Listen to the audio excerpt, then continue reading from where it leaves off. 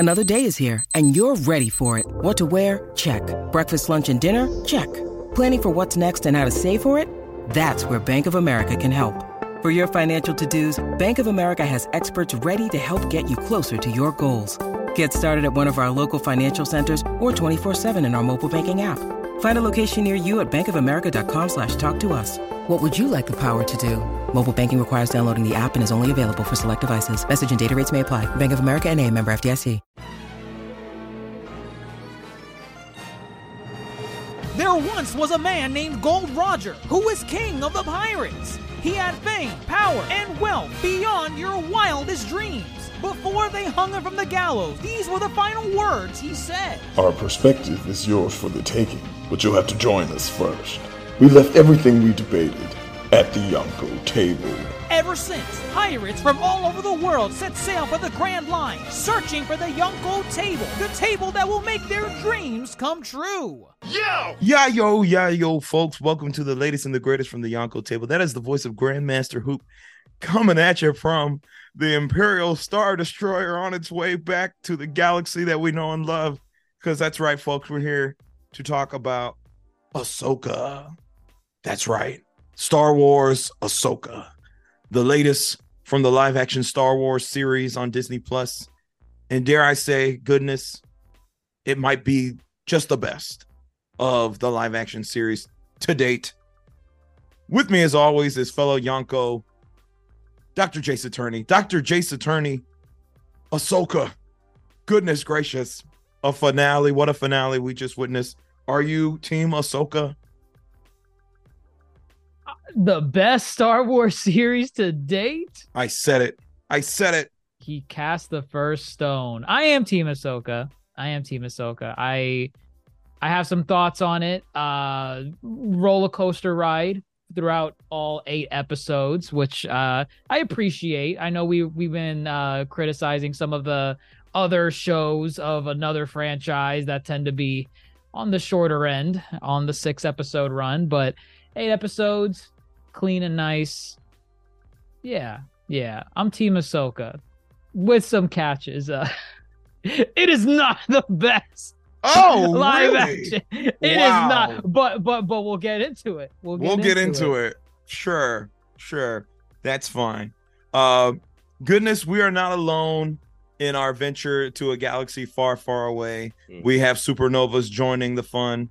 Let's hear who will be joining us tonight as we deep dive Ahsoka. Viene, Paige and Dr. Mondo. Hi, I'm Gay at Home Dad, and I'm just here for the drama. All right, cool, folks. Now, listen, we did not cover the whole series. This is our series take of Ahsoka. Now, of course, we'll be talking about all the highlights of season 1. I guess this is season 1, first of all. And then, of course, with the finale that just aired this evening, we'll be definitely, I'm sure, have a lot of thoughts on that and where the series will go from there.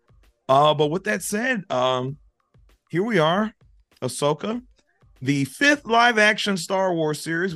Can you believe we're 5 live-action series in Star Wars, which one is crazy.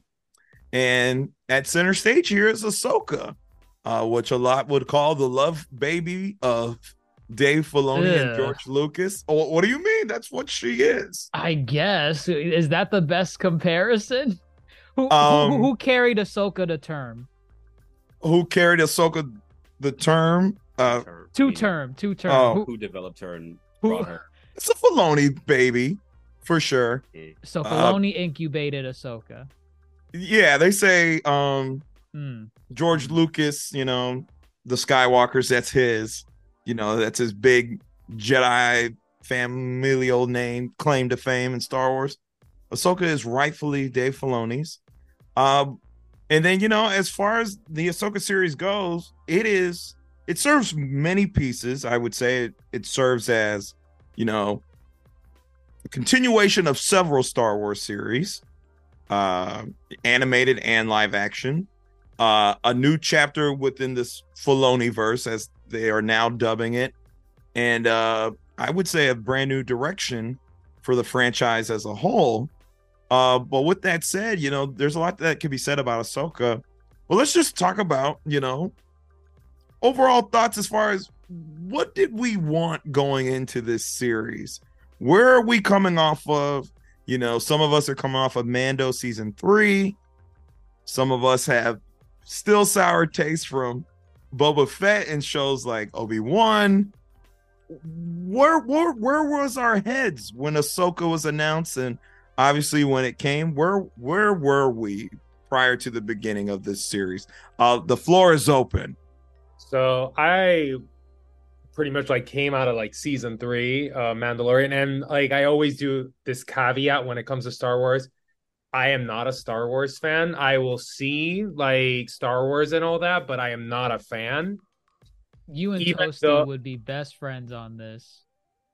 But either way, yeah, like I just came out of season 3 of Mandalorian, and yeah, Mandalorian for me still is number 1. Although Ahsoka was really good. Like I really enjoyed Ahsoka. So that's where I was. And I was just expecting something like fantastical, like in the Star Wars universe, that's exciting, but also can be somehow somewhat thought-provoking. And it just lets me see how grand the universe is. Well, I did not see season 3 of Mandalorian. I did not watch the Obi-Wan series either. Behind. Catwoman V. Listen. So How could you? I did not need the Obi-Wan series, just like I didn't need the Han Solo movie. I did not care to watch them because I didn't see the point of them. It is what it is. That's where I stand on it. But I am behind on season 3 of Mandalorian. I don't know what happened. Like I missed one episode and then I just never got back to finishing it. So I will do that. I did see Boba Fett, very lackluster, for lots of reasons, and without going on a tangent, I felt like, you know, honestly, that Ahsoka was kind of going to probably be a little mediocre just based off what I had seen of the live action TV series. I thought that they were just going to be giving us kind of like fan service stuff and kind of just like serving it up, banking on the Star Wars name, banking on the fact that she was a beloved character within the Clone Wars series. So I didn't think that the show was going to be terrible. I just didn't think that it was going to be as good as it wound up being. It actually blew my expectations way out of the water. So I'll say that. Yeah, I'm with Catwoman V on like how I was coming into this series. Cautious optimism. I've been betrayed many a times with Star Wars. Without getting into it, Boba Fett. Yeah, Boba Fett was its own thing, its own demon. Obi-Wan had its ups and downs. Mandalorian season 3, it wasn't bad, but to the standard that I hold Mandalorian up to with seasons 1 and 2, season 3 kind of felt a little lackluster in that regard. So going into Ahsoka, who is like easily one of my favorite Star Wars characters in the expanded universe, and I think even in the fandom, like people just love the character of Ahsoka, which is such a contrast to how she was first introduced back with that garbage Clone Wars movie. Like people hated her. They hated her. But now everyone loves her. So going into Ahsoka, I was kind of worried. I'm like, dude, it's a toss of a coin if Disney or Dave Filoni or whoever's in charge of the Star Wars project, if they're gonna do a good job with it or not. And not only that, the trailers leading up to Ahsoka's premiere, I'm gonna be honest, I was not impressed by those trailers. They just seemed boring to me. The choreography seemed boring. The camera work seemed boring. It was boring. At least the trailers. So that was me going into Ahsoka. I was hoping, please, just don't do it to this one too. Please do it right. Please do it well. So yeah, cautious optimism going into the show. No, I think everybody has said fair statements as with regards. Cautious optimism, bitter taste. Yes, I still have Boba Fett in the back of my... No, Boba Fett for me was a better experience than Obi-Wan. I'm going to say that. Oh, And I'll tell you, you know, as far as expectations going in with Ahsoka versus kind of expectations with Mandalorian, you know, Ahsoka, as we said, has become a beloved character to where, you know, if you're going to dedicate a series to such a character, you know, you really want a good, well worth it type of story. And dare I say it, Obi-Wan did not deliver on a beloved character. Boba Fett did not deliver on a beloved character. And then Mandalorian probably has the most freedom to play around with a character who is just really, they're trying to establish as a character, find that footing. It's a new character. There are no expectations with with a new character. Exactly. But I'll tell you what, with Ahsoka, I kind of went in relatively blind. I don't think the trailers wowed me either, but like there came a point where I stopped like researching who's in the cast, who's been cited as directors and everything. And you know, I didn't play the catch-up game with Rebels until literally I finished my Rebels watch by episode like 3 of Ahsoka. God, was I the only one that watched Rebels? No, I watched it. Okay, thank you. I had watched it a while ago, and pretty much I'm the only one here that like didn't watch Rebels before going sacrilege. Wow. Yeah.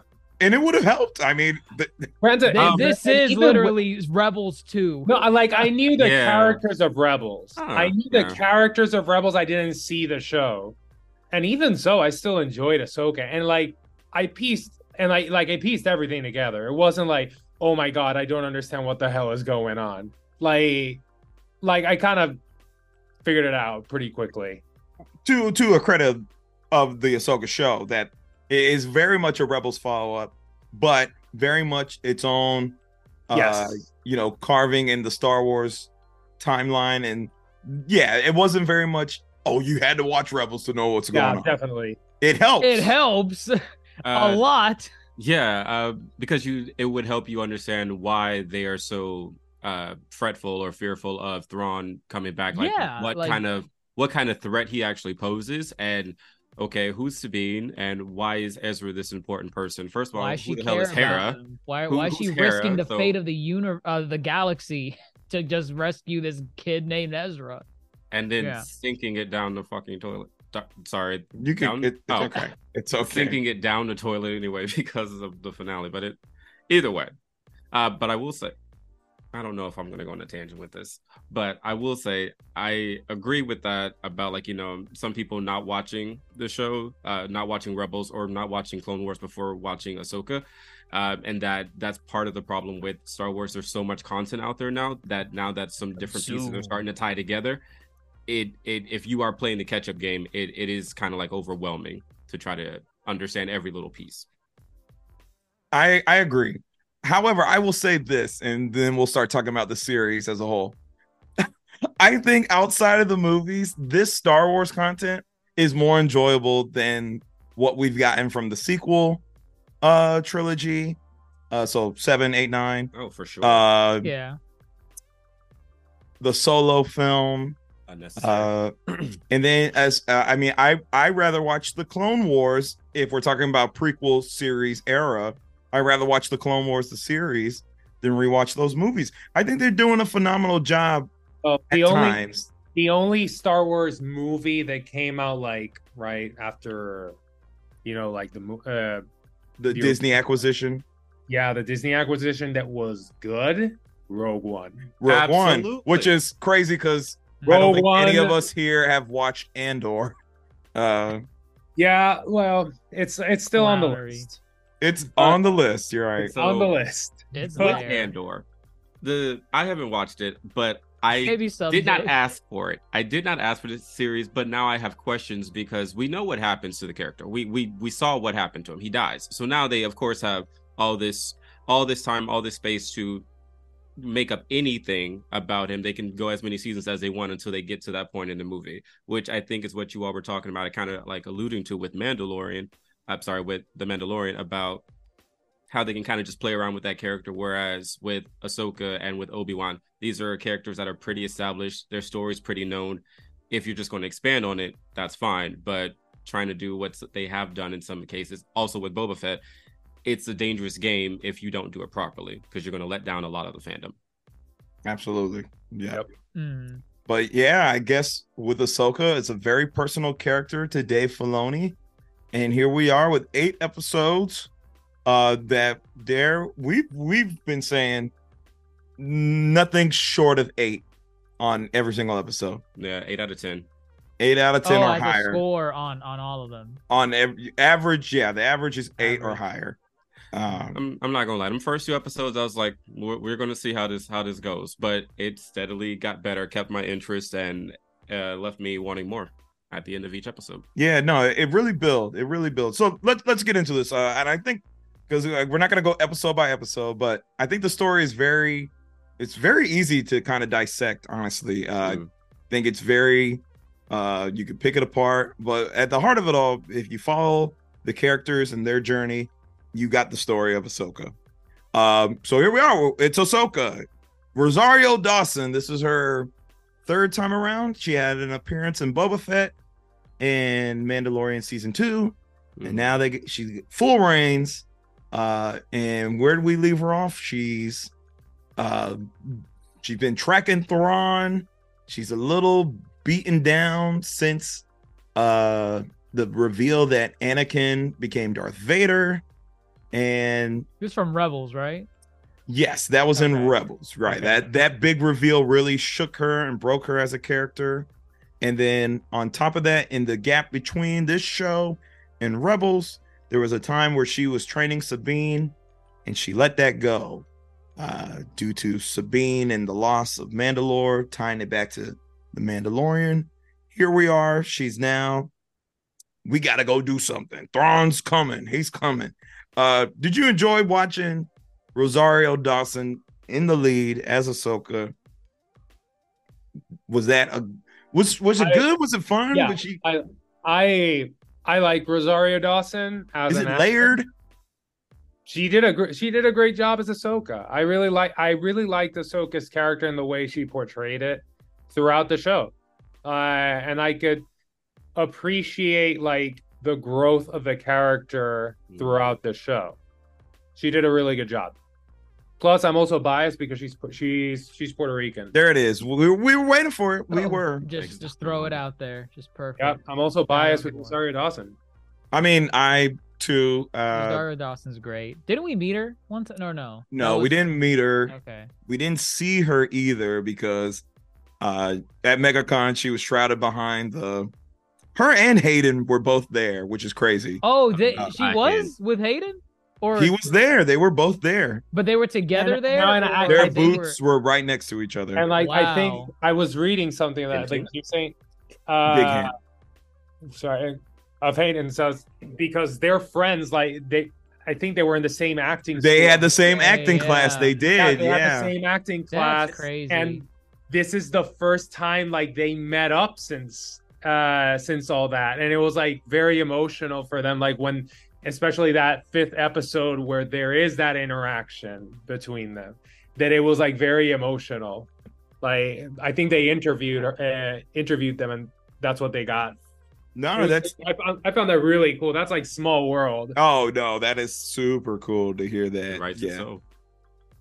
So, Rosario as Ahsoka, I will agree with Dr. Mondo. I appreciated the growth of the character, given that most of the time that you've seen Ahsoka on screen, she's been very, like, I wouldn't say bubbly, but very personable, very kind of upbeat, but still serious. I mean, they were in the middle of a war, so, she's a young one, growing, learning, but she had her master with her. She had Obi-Wan as well.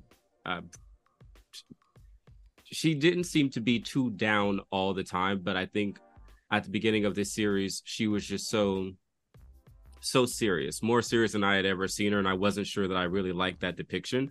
But I do appreciate, like you said, Dr. Mondo, about the growth and how she eventually got back to a little bit more smiling Ahsoka towards the end of the series.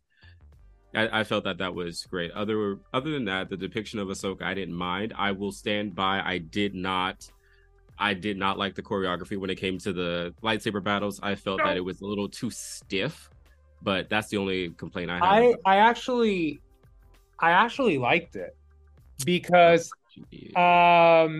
at least I got a lot of like Japanese influence from a lot of the show. Like, oh yes, if even Mandalorian like is a Western, this is a Mandalorian's a samurai. Western. This is samurai. And like you could see it was like stances. There was like a heavy influence on like the stances, the lightsaber stances, which I think like if you go like really with the Star Wars mythos, there's like different forms of lightsaber combat. But here they made it almost like samurai stances, and they're different samurai stances. And even like Ahsoka's lightsabers, the hilts were katanas. Mm-hmm. Yeah. So it was very Japanese influence. Even the shots, the music, everything. It was very Japanese. So I even though it was stiff, I saw what they were trying to do, and I really liked that. It was like if I found it artistic. It makes sense. Yeah, I like Rosario's portrayal as Ahsoka. I do think with like Catwoman v like the early portions of the season where she's playing that more serious role, that was kind of like I understood why she was in that I guess mood for her character, but at the same time it's not the version of Ahsoka that I'm used to seeing a lot. So I guess in the early episodes it didn't captivate me as much as the way it is later on, where she does start to open up again and she starts to act more like her Clone Wars self, her rebel self. That's the Ahsoka that I grew to like love as a character. But unfortunately, at least for the first portion of the season, she's in, you know, the mood. And I get it. But I just, yeah. Ahsoka the Gray became Ahsoka the White. Oh, literally, wow. actually, wow. Yeah. There you go. Profound. Damn. Yeah, a lot of literary references. That was like basically Lord of the Rings, right? Over my head.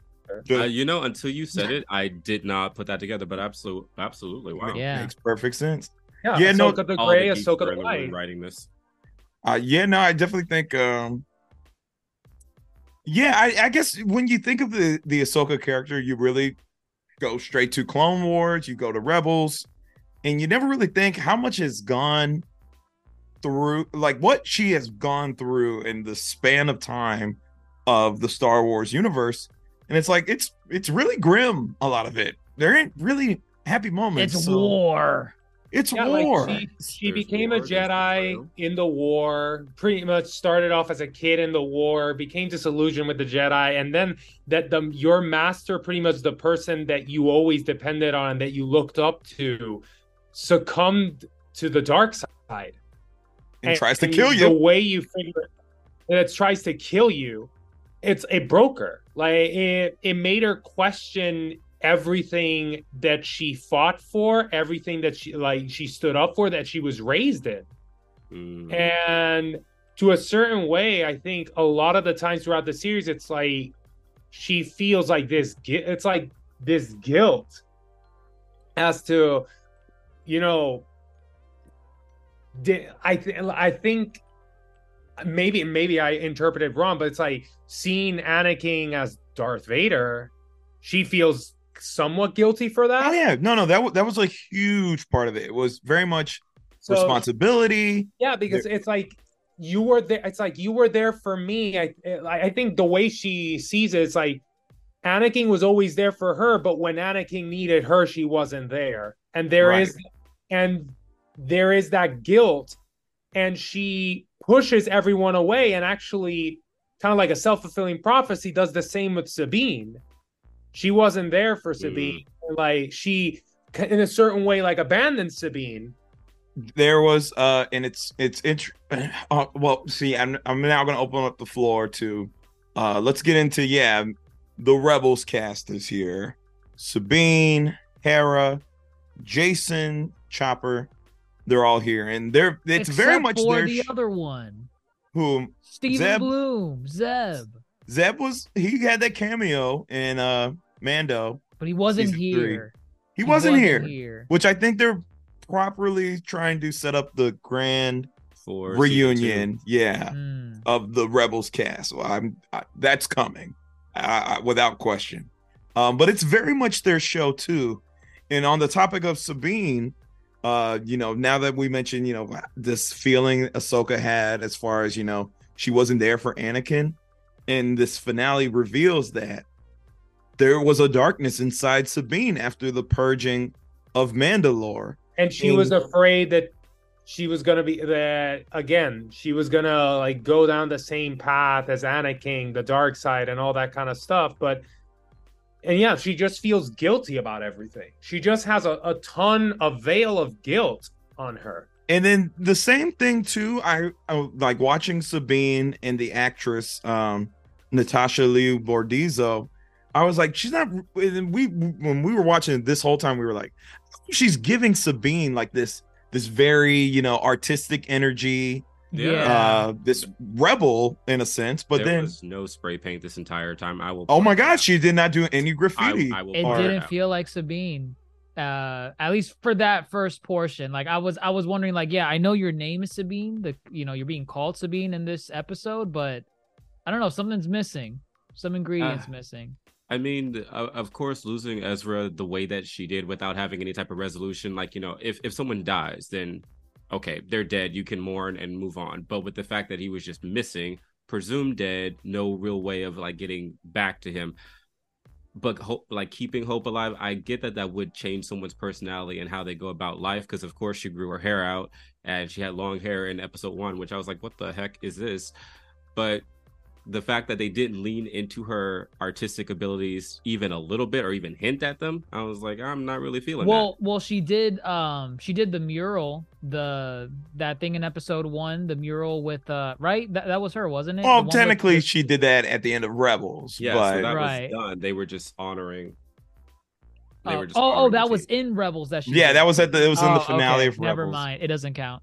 But no, but like then when you really dial back and you think about the purging of Mandalore, I did not think about that once. That like I forgot that her family would have been part of that, and she survived. They died.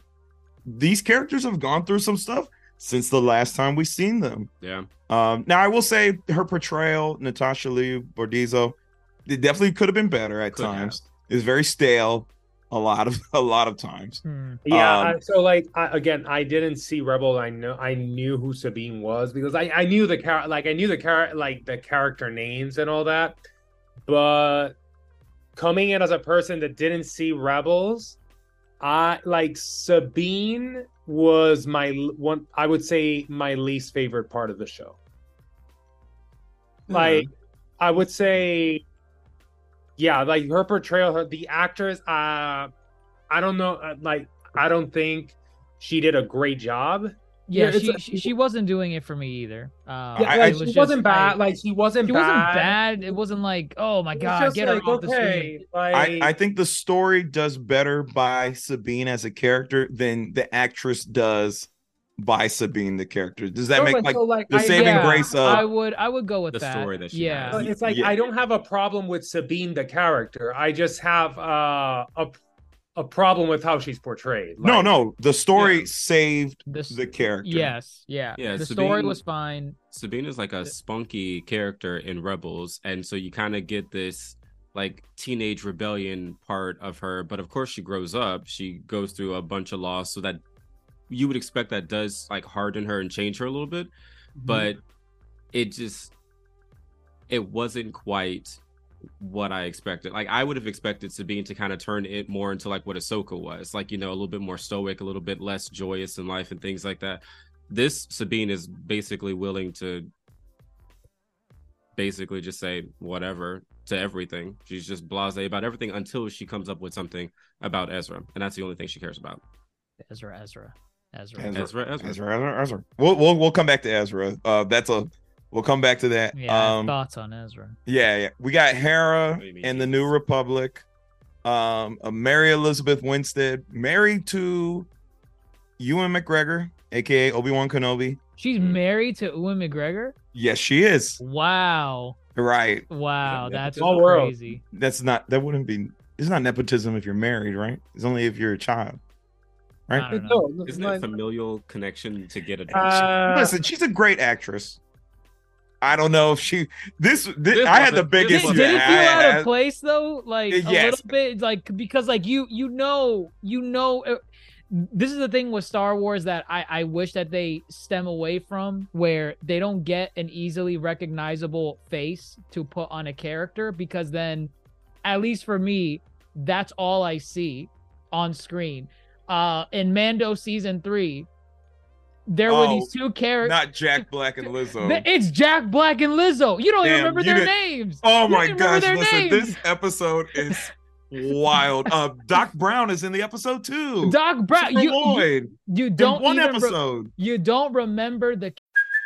Hey, it's Kaylee Cuoco for Priceline. Ready to go to your happy place for a happy price? Well, why didn't you say so? Just download the Priceline app right now and save up to 60% on hotels. So whether it's Cousin Kevin's Kazoo Concert in Kansas City, go Kevin, or Becky's Bachelorette Bash in Bermuda, you never have to miss a trip ever again. So download the Priceline app today. Your savings are waiting.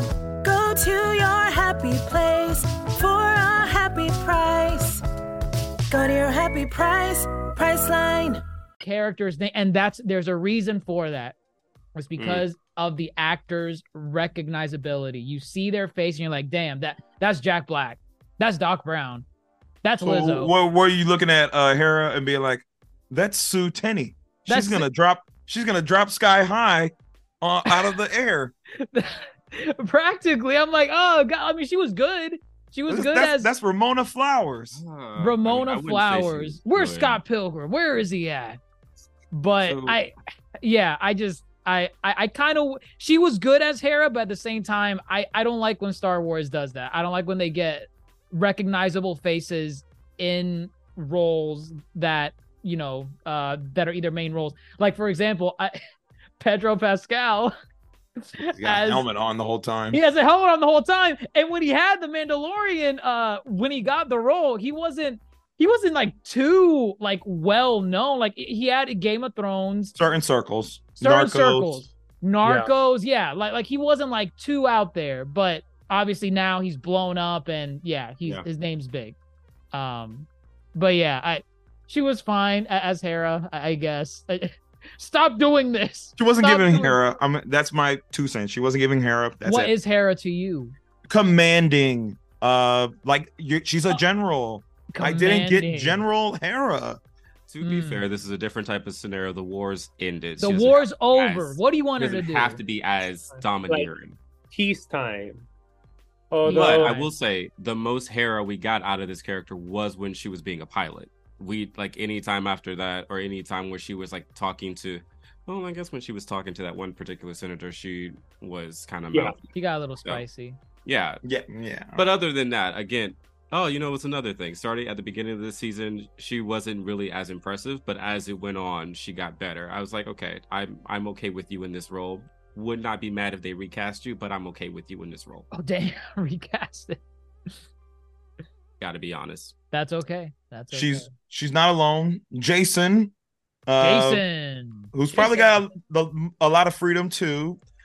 A lot. As a character, we only saw him for like 2 seconds in Rebels. Son of Kanan and Hera. I'm not Force sure how sensitive those child. genes mixed, but sure. No, we've seen this before. We did. Well, wait, with who? In Clone Wars, there was a clone and a Twi'lek. Yeah. Yeah. And they had kids. Oh, One the of them- one that had daughter the was a farm. Twi'lek They had a and farm or something. He was a deserter. Yep. Okay. Yeah. I still say that he married that Twi'lek and she already had kids. Them kids didn't have tentacles. The daughter Actually, did. wait a minute. No, I think they already had the kids. Hell no. Yes, Those are crossbreeds. Wow, No, I was gonna listen. say- Oh wow, problematic. Jesus. No, I swear, if you look it up, for the deserter, I We- swear that it isn't a daughter had- podcast Get without fact checked. Grandmaster. Get Who. We will fact come. check. We will come back to this. Yeah, fact check. But Jason, representing what could be the next age of Jedi. I'm fine with the kid. He's fine. Yeah, Season he two. wasn't. Uh, he was it's not. It's not his show, so the focus Right. is not mainly on him. He had his good moment. Finding Ahsoka, that was him. And that's it. He was there, out, done, one and done. He was there. He did his thing. Yeah, and he That was stepped okay. out of the spotlight. Same thing with Chopper. I didn't need too much of Chopper. Yep, he made his beeps and boops, and he was out. Yeah. Very useful in the end. Yeah, and then they were gonna shoot him. They were. Were they though? Because like listen, like I said, the only person who would have recognized him was Hera. Everyone else starts lowering. But why'd he leave his helmet on? Why'd he leave? Why is he clowning? Why is he walking onto a New Republic ship? We will come back because armor? that was a Rebels Easter egg. We will come back. Dumb. They let him. We will come back. They let him land. Hugh Yang is the only other returning character. I think. Oh yeah, I David forgot Tennant. about him. David Tennant. The 10th and now 14th Doctor. Right. That's a thing. Yes, because Shuti is 15th Doctor. Exactly. Yeah. Don't pretend that you know. Oh, I know enough. Thank you. Dr. Jason. Thank you very much. I know enough. Check him.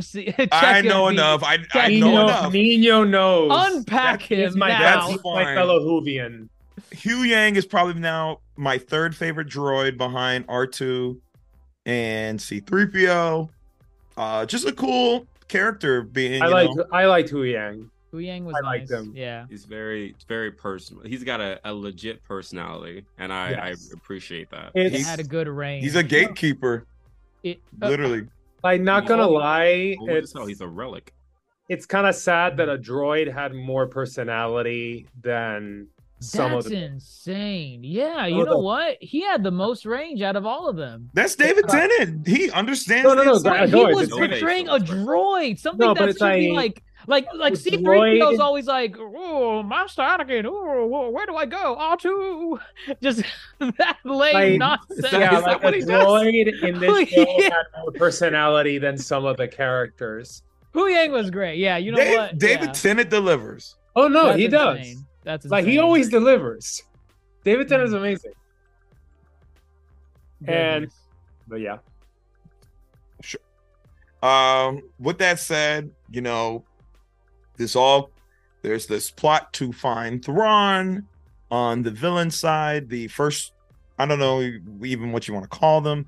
The heir to the Empire is basically, and we have some new factions. We have, Morgan Elsbeth, Night Sister, Morgan Elsbeth, is teaming up with fallen Jedi Baylan Skull, played by the late great Ray Stevenson. Rest in peace. R.I.P. And his apprentice Shin.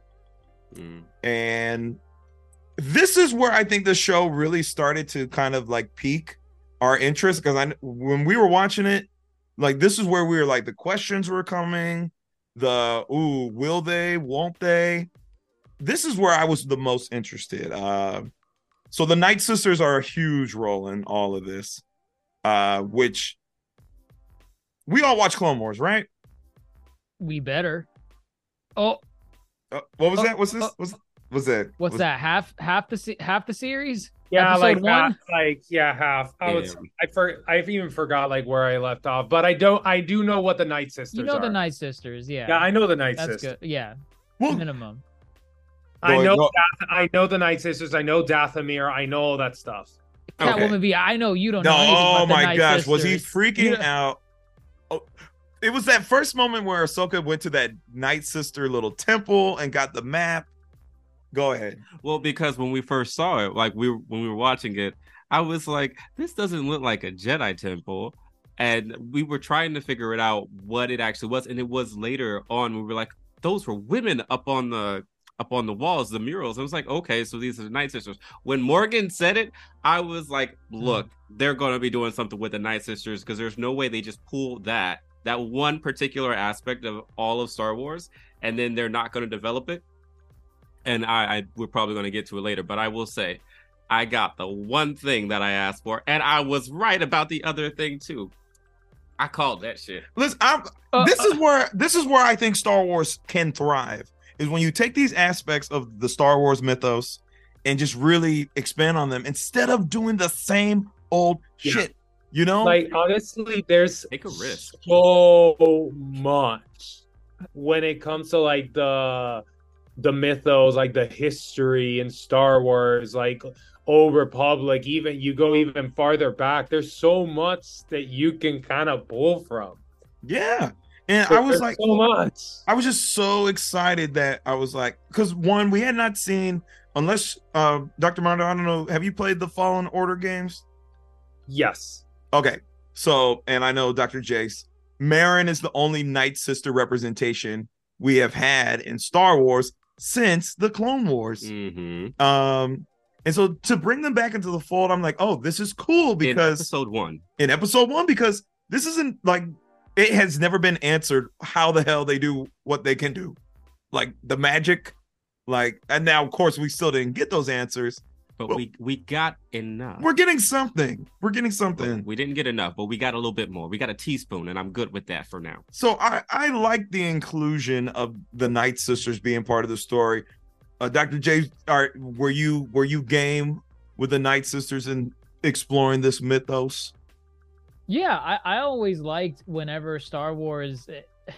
It's funny because I feel like the Clone Wars probably did like the TV series. I feel like the Clone Wars did the best job in expanding the Star Wars mythos and having fun with itself, as opposed to what some of, like the sequel trilogy did and, all the other stuff that came afterwards. So the Night Sisters being one of them. I like the Night Sisters. I like what was her name? Mother Talzin. Mother Talzin. Mother Talzin. She was a queen. She was great. I loved her work in Clone Wars. So yeah, I didn't even catch the Night Sisters thing in the beginning. I don't think I got Night Sister vibes until wasn't there like until when?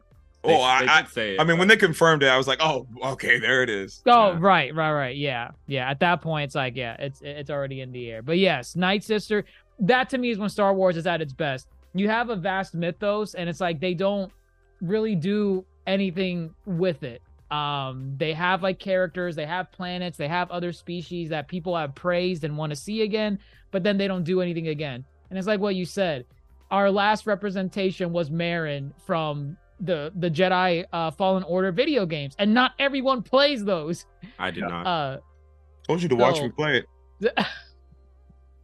It's I mean and those are still great stories, but it's like, come on, like you put it's Dathomir in here. Like Star Wars, it's you have this bag that you can put your hand in without even looking, and you're gonna pull something different every time. It's that vast, yet it's extraordinary how they always try to do the same thing. Okay, and speaking of the same thing, I was really worried about Baylan and Shin as characters. I'm like, are we about to just get another Jedi that survived Order 66? Okay, I never knew. Well, one, yes, another Jedi who survived, but two, it was like, okay, he's got a red lightsaber. How far to the Sith scale? Actually, was it red or like orange? It was more of an orange, reddish orange tint, and that's I think is purposeful because he's not Sith. He's not a Sith. He doesn't have a Sith name. He hasn't really, the way like he speaks and all that. It's not like, oh, I adopted the dark side. Right. I don't even think he really wields the dark side. That. Yeah. His only Force abilities have been just, push, pull. Yeah, and like the way he portrays himself is he portrays himself like, I'm a mercenary. He's a mercenary, and it's just, I lost complete and utter faith in the Jedi Order. And it's very similar to Ahsoka. Like, it's very similar because Ahsoka's a gray Jedi. But like, she still kind of like favors more towards. They both lean to the other extreme. Yes, absolutely. It's like they're in the middle. The only thing that Ahsoka leans more to the light side, he leans more to the dark. Dark reflections of each other. Yeah, like they're very similar. Yeah, no, absolutely. And watching Baylan, I guess, I feel we haven't really had a character like this, and correct me if I'm wrong, but it's really you either extremely dark side Sith There are Or- like Star Wars is never portray. Star Wars always portrays extremes. Yes. The Sith deal in extremes, Anakin. Mm. And Balin very much, he was like, I just see how people are manipulating the systems in play, and I don't want to be a part of it. Like the Like, Jedi he's are like, at fault. He's as really much as like, the I Sith want are to at break fault. the wheel. That's what I want to do. That was one of the better elements, I think, of this show, because it's something that I have conversations a lot with people about some of the annoyances of Star Wars. Despite my love of the franchise, there's just certain things that you're tired of seeing like over and over again, like this endless battle with the Jedi and Sith, and it's like you're either all in on the Jedi or you're all in with the Sith, and there's never someone that just says, listen, I ain't gotta listen to any of you. They're both bullshit. It's like, so yeah, Balin was definitely a breath of fresh air, and I think that was reflected in like how his lightsaber was. It wasn't like a crimson red that we're used to seeing for dark side wielders. It was more like an orange, like a blood orange almost. Yeah.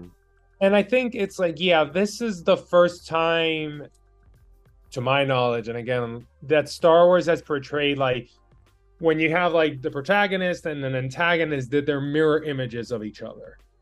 I mean, we've seen it, but it's always the extreme. Exactly. The Like that's what I mean. It's like it's always extremes. Here they actually made it. It's like actually they're pretty similar, and maybe with a little different decisions, Ahsoka could have been Balin, or Balin could have been Ahsoka.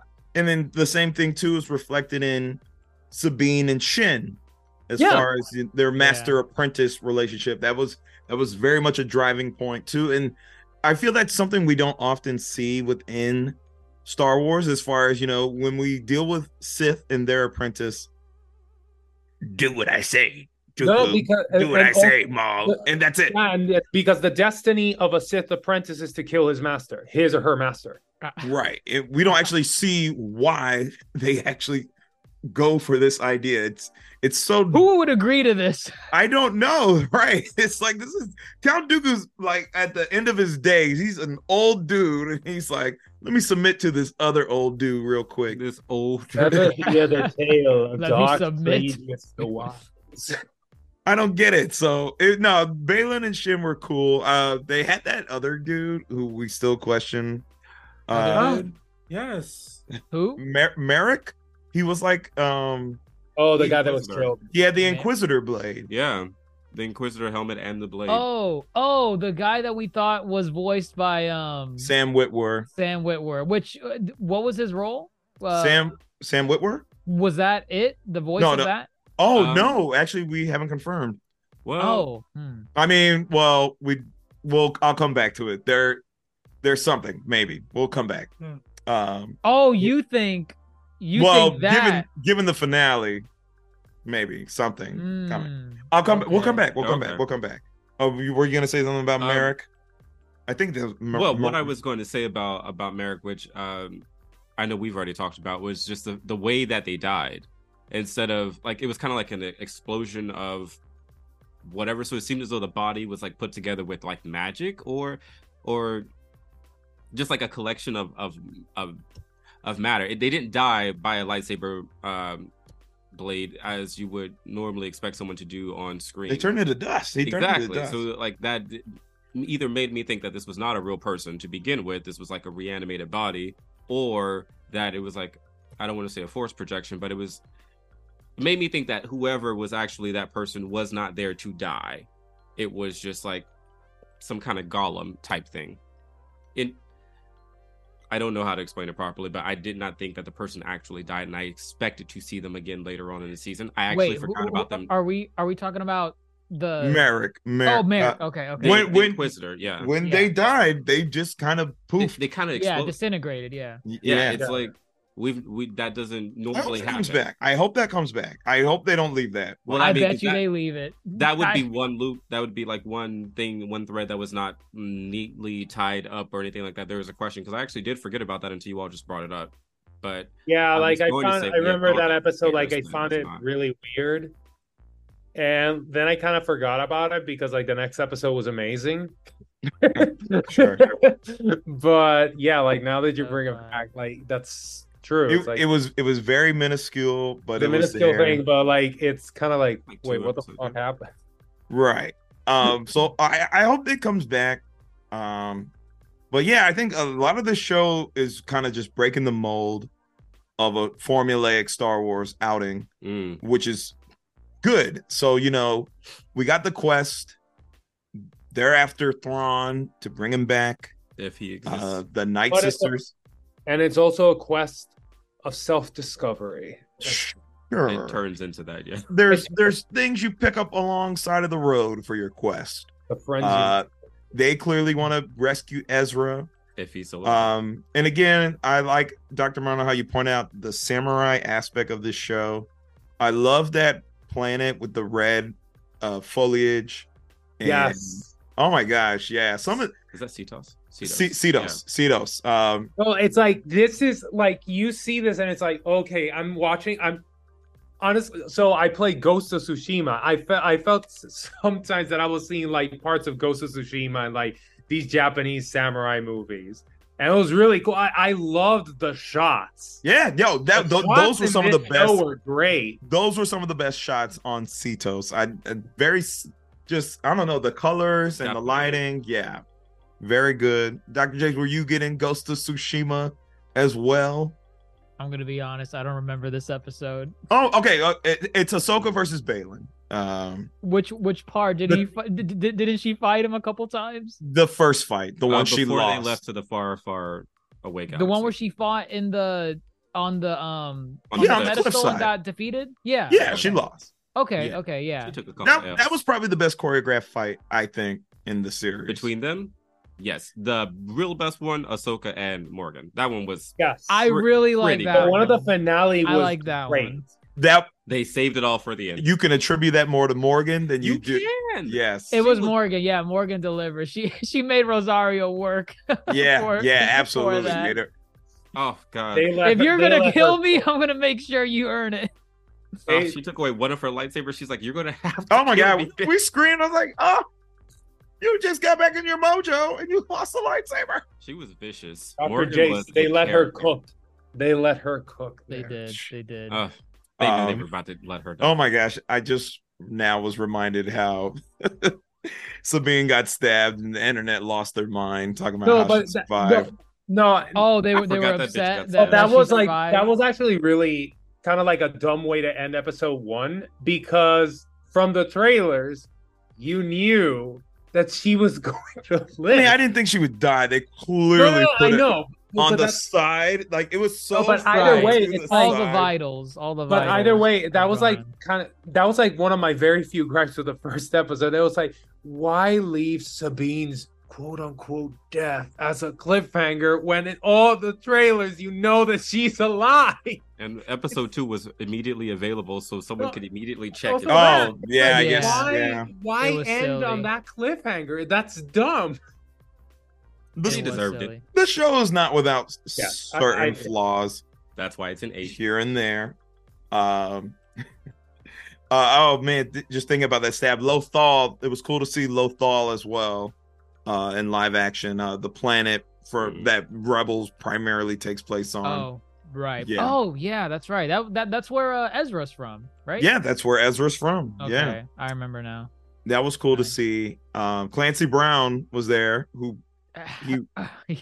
he's everywhere nowadays. I've been seeing him everywhere. I don't know why lately in live action. That's funny. I think people are recognizing he's just as good live action as he is As a crap, as a voice actor. he's great. All right, okay, let's get into this. Probably the internet breaking shit that is Ahsoka loses, falls off the cliff, ends up in the world between worlds, and who is there to greet her on the other side? None other than your boy Hayden Christensen, back as Anakin Skywalker, and I feel we knew that was coming. I think it was the next episode and how they actually capitalized on his return They was even used better. him. Yeah, they put him to work. I'm glad that they did it the way they did, because that we knew that he was going to be in it. Because we knew he was very vague in interviews and whatnot. I thought we got a confirmation at one point that we was got in it. a ever so subtle confirmation, but you did not know the extent at all. Okay, yeah, that was what I was thinking. Because he was in I know he was in Obi-Wan as like Darth Vader, like he was in the suit, but like and he had his flashback scene as well. In the flashback, you don't see him unless it's the flashback. So I was hoping like, okay, use him in this series to whatever extent you guys want to. I think episode 5 is my favorite in the whole series. Episode 5 was there's a shot, and I know you guys like some of the other shots in the series. There was a really good shot, and it's a scene. I don't remember the context. Is it the cloud? He's walking through the cloud. It's the cloud. Yeah, the cloud where he's walking, and it like flickers like from thunder between that and Darth Vader. That was I don't know what magic they did to somehow make that seamless the way that they made it. Oh, that was so clean. That's where all the editing money went right there. Flawless. Yeah, they said they were going to really serve it up. If they were going to have him in the series, then they had to use him properly, and that was actually a great shot. I mean, just the whole sequence too, because again, we did not really. We thought they were just going to be in the world between worlds. And the whole time, how it kind of like switches to the Clone Wars. Well, yeah, the episode was almost a tribute to the Clone Wars, because if the series is a direct follow up to Rebels, that episode definitely was like.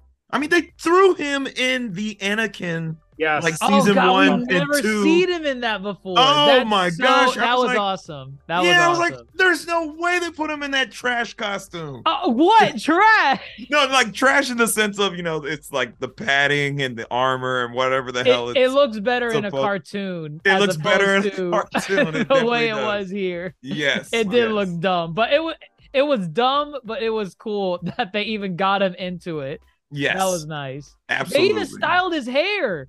They did. Yeah, they styled his hair. Yeah. That was crazy. I lost it. I'm like, wow, you guys paid attention. Well, I mean, again, because this cared. It's Filoni. It's Filoni. It's Filoni. Yeah, Filoni's like, we're getting this right. We're getting this right. The detail is appreciated. Well, very much. The Mandalorian is Jon Favreau's baby, and Filoni was more of a consultant, co-creator, but like it was really Favreau at the helms. So this is Filoni live action proper. Ahsoka. Right. So he better be the one to get it right. And young Ahsoka as well. We got to see her. Oh my God, young Ahsoka. Young Ahsoka, played by Ariana Greenblatt. I think I lost it too, because never did I think we were gonna get this live action young Ahsoka. Never. The flashbacks were appreciated. It was a good time. They were nice. We even got Tamora Morrison as Rex. He had one line. Damn it. I wish he took off his helmet. At least take off your helmet to see. In the middle of a battlefield, I am Rex. Put it back on and keep running. If you're already going to give us all this fan service, just give us a little more. Just a little more. Yeah. My goodness. May as well. Even if he doesn't show his face, you could have him like holding his helmet, talking to a couple stormtroopers or something. I would have been okay with that. Just walking away from that episode. That is what so many other Star Wars iterations need. Is just kind of that. Is not only did it serve as a great tie-in, but it I don't know. It's just like mythos-wise, as far as what the Force is and what the Force can do. I think it was just a really good display. And a lot of people watch that episode and they're like, what lesson was she supposed to learn? What lesson was she supposed to learn? I think it makes more sense now. I don't think so. Kind of, again. I think very here we go. Let's go around the table. I think she was very hung up on the idea that Anakin at the end of his life, she failed, and therefore the good of his life was like null and void at that point. which is not true. Anakin is still a great Jedi, despite, how his path diverged.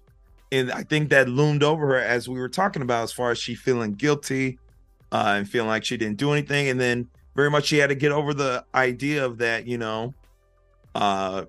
that happened, but that doesn't take away from all the good. You need to just keep moving forward. She was very much stuck on that idea. Yeah, because like the emphasis is like that guilt, she's still living with that guilt in the past of what happened, of how she thinks she failed Anakin, and forgetting the person that Anakin was. But you see in the world between worlds, when they're fighting, Anakin Darth Vader flickering in between, like he's flickering in between, and he's basically saying like, do you want to live? I think it is. I forgot that was a huge part too. Yeah, it's like you're not gonna live. Are you gonna move forward? Are you gonna move forward, or are you gonna stay here? It's like your job's not done yet. Are you gonna stay stuck in the past, stuck and like being held down by this guilt? Are you going to live? And it's like, and he's pushing her, like Anakin. And I think it's really cool because Anakin was not the typical Jedi. When you need mealtime inspiration, it's worth shopping Kroger, where you'll find over 30,000 mouth-watering choices that excite your inner foodie. And no matter what tasty choice you make, you'll enjoy our everyday low prices, plus extra ways to save, like digital coupons worth over $600 each week. You can also save up to $1 off per gallon at the pump with fuel points. More savings and more inspiring flavors make shopping Kroger worth it every time. Kroger, fresh for everyone. Fuel restrictions apply. At all. Far from it. Far from it. He was very much a rebel among the Jedis. The way he thought, the way he taught everything. It just felt that even while he was fighting to kill her, he was teaching her a lesson. It's like I'm still your master. I'm still your master, and you still got a lot to learn. So it was pretty cool. I like that. You got something to say? No, I was just thinking about that. Like, as he's trying to kill her, he's teaching her a lesson. Do you want to live? You want to live? You want to live? Tatakai! Oh, what a thought. Goodness. I mean, I guess in that sense, then there is a lesson to have been learned in that episode. At the time, that was not well received. Exactly. That's something that's something that you start thinking of like after you watch the episode and after you're like, holy shit, that was such an epic freaking episode. And then you're like, oh, now it all makes sense. Yeah, I mean, they spend a lot of time together. And I was just like, at the end of that, what was she supposed to get out of this? Then pretty much like this episode, to a certain degree, it was also so inspired on Lord of the Rings. Like Gandalf the Grey going against the Balrog. Gandalf dies and then is brought back as Gandalf the White. Pretty much a very similar thing happened here in Ahsoka. Ahsoka goes against Balin. She dies. Technically, she's in that world between worlds, kind of teetering between life and death, deciding if she still has something to do with the world. And Anakin kind of tells her, you do. And she comes back having learned her lesson and kind of like reaching enlightenment, almost like nirvana to a certain degree. And now she's like Ahsoka the White. And you see it in her personality. She's let that weight, that guilt off. She needed this. Funny enough, this is not even important. When she wakes up from her bathe in the ocean, she doesn't have her headpiece on. Oh my god, boy. It's the first time you see like where her whatever the hell that white thing is on her head. Her hairline, sure, her hairline meets her orange skin. And you're like, ew, what is that? Put that headpiece back on. You know what? Funnily enough, today it's just weird. It's like that's what I mean. Obviously, that's how it had to have looked like, but like she always had it on. So you just assume, okay, no, we're never meant to see it, nor do I want to see it. And then they show it's like Sonic the Hedgehog taking off his gloves. You know he has hands, but do you want to see that? Do you want to see him without his gloves? No. Interesting. Do you want to see him without his shoes? Listen, they didn't need to take off her headpiece. That's all I'm saying. So, funnily enough, Nino Desposito, I think that's his. Nino Desplazado. Yes, Nino Despacito. Yes. Either way, so we invited him over to watch the last 2 episodes with us. So tonight, he was asking, he's like, "Does Ahsoka have ears?" And we were right, just, I thought that those rounded parts. I thought they were ears. I'm not too concerned. I thought they did cover. I think there are. I thought they did. Listen, go watch Tales of the Jedi with baby Ahsoka. I'm sure you will be able to see some anatomy. I think they show something in there. Yeah. I think you can get confirmation. Or Shakti. I don't think Shakti has a headband either. No, Shakti. Shakti had something. She had like She had something there. She had like head jewelry that dangled or something. Sure. You did not suppose. This is very important. But it's so important. You're right. Yes. No. I mean, it's funny. But, if they have ears in the same place that we do, you wouldn't know because the head tails are in the way. Yeah. It's underneath the tendrils. Maybe those are the ears. Maybe they function for a hearing capacity as well. It's honestly, it's fine. It's fine. The curiosity is still there. I hope they address this in a season 2. Oh, of where course. are the ears? Of course. We need to know. Yes. The fact that they showed me where her head connects to it. All right, I want to know more now. Tell me. That is a good point. I'm sure we will see this again. Either way, what other characters? Well, from this point, which again, I think that beginning of episode 6, where Hu Yang is about to tell the story of the Jedi tales. Oh yes. One. Was that what that was? Yeah. Wait, no. Wait. You mean? Oh, sorry. So I guess I skipped the part with the Purgles. We know the Purgles can travel. The whales, the space whales. Yes. Yeah. We know they can travel. We knew that was going to be the way to get there because that's how Ezra got there in Rebels. So that was the only logical thing. So with that said, Hu Yang is opening with the, talking about Tales of the Jedi from old. And he says the thing, and you got to point at the screen and be like, they did it. They said it in a long, long time ago. In a galaxy far away. Oh, I lost it. He did. I was like, oh my God. They said the line. Oh my God. Roll the credits. The show's over. The franchise. They could have. That was great. I love that. I love that because now we're getting into untapped, untold places of Star Wars mythos that we have never explored. I couldn't believe we've never been to another galaxy. Okay, yeah, and you see, this is where my praise for the series. Oh, why? They didn't do anything with it.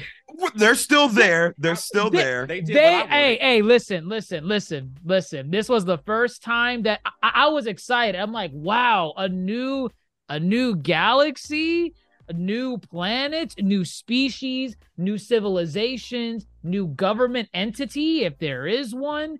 Maybe the Force doesn't exist over here. Maybe it doesn't exist. Maybe it's only secluded into the Star Wars galaxy. Maybe it's our freaking galaxy. Maybe it's our galaxy. People predicted that, and I was like, if they fucking dare, I will. What if they landed in New York City? I would have. I'm turning it off. No. Hold on. Bear with me. Bear with me. Imagine she lands in New York City. And Nick Fury comes up to her. Shut the fuck up! No, we're turning it off. That's your best case scenario. That's what you want. Crossover we do not. Oh no! No! That combines your love of the MCU with Star Wars, and Please move on. That right there is what ultimately you would do. Please move on. I don't want to hear anymore. Ahsoka, I want you to join the Avengers Initiative. Forgive them. I would never forgive them for that. Oh goodness! It's both Disney, so it's possible. Please move on. No, so I What will if say, she met okay, so, Sora? What if she met Sora? Enough. Go Sora? ahead, please. So when we were talking about like a galaxy far, far away, like them talking about traveling to find Thrawn. At the beginning, I will admit that I kept saying I did not think that Thrawn was an actual. I didn't think that they were going to find Thrawn or Ezra. I was 100% of the mindset that Morgan was using them to get to the homeworld of the Dathomiri. I somehow called it because I'm like, there's no reason for them to bring up the Night Sisters without trying to get somewhere else, and the only way that they can get there is with a map that opens with the magic that they telltale green magic of the Night Sisters. I think that they were trying to get somewhere.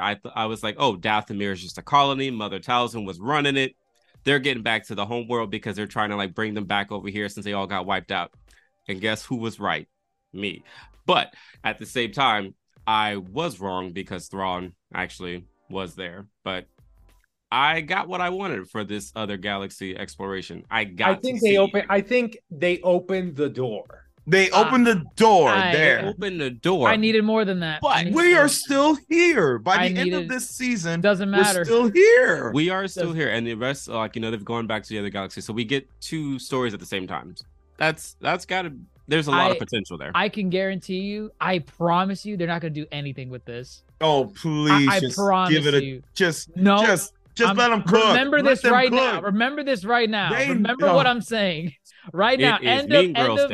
End of Ahsoka, episode 8, season finale. I am telling you for a fact they are not going to do anything with this galaxy. I know it. I'm making a prediction right now. You're gonna have to stitch this in on. All right, I'm gonna say this. They're not gonna do anything. I'm gonna say this. Remember October 3rd. Remember October.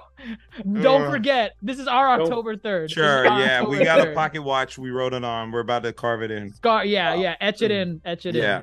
All right, listen. They might not. I get it. I do hear you.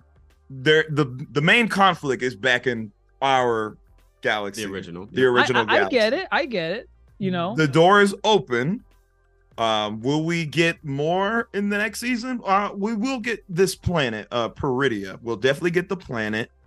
There's some shit going on here. But yeah, we may not see more.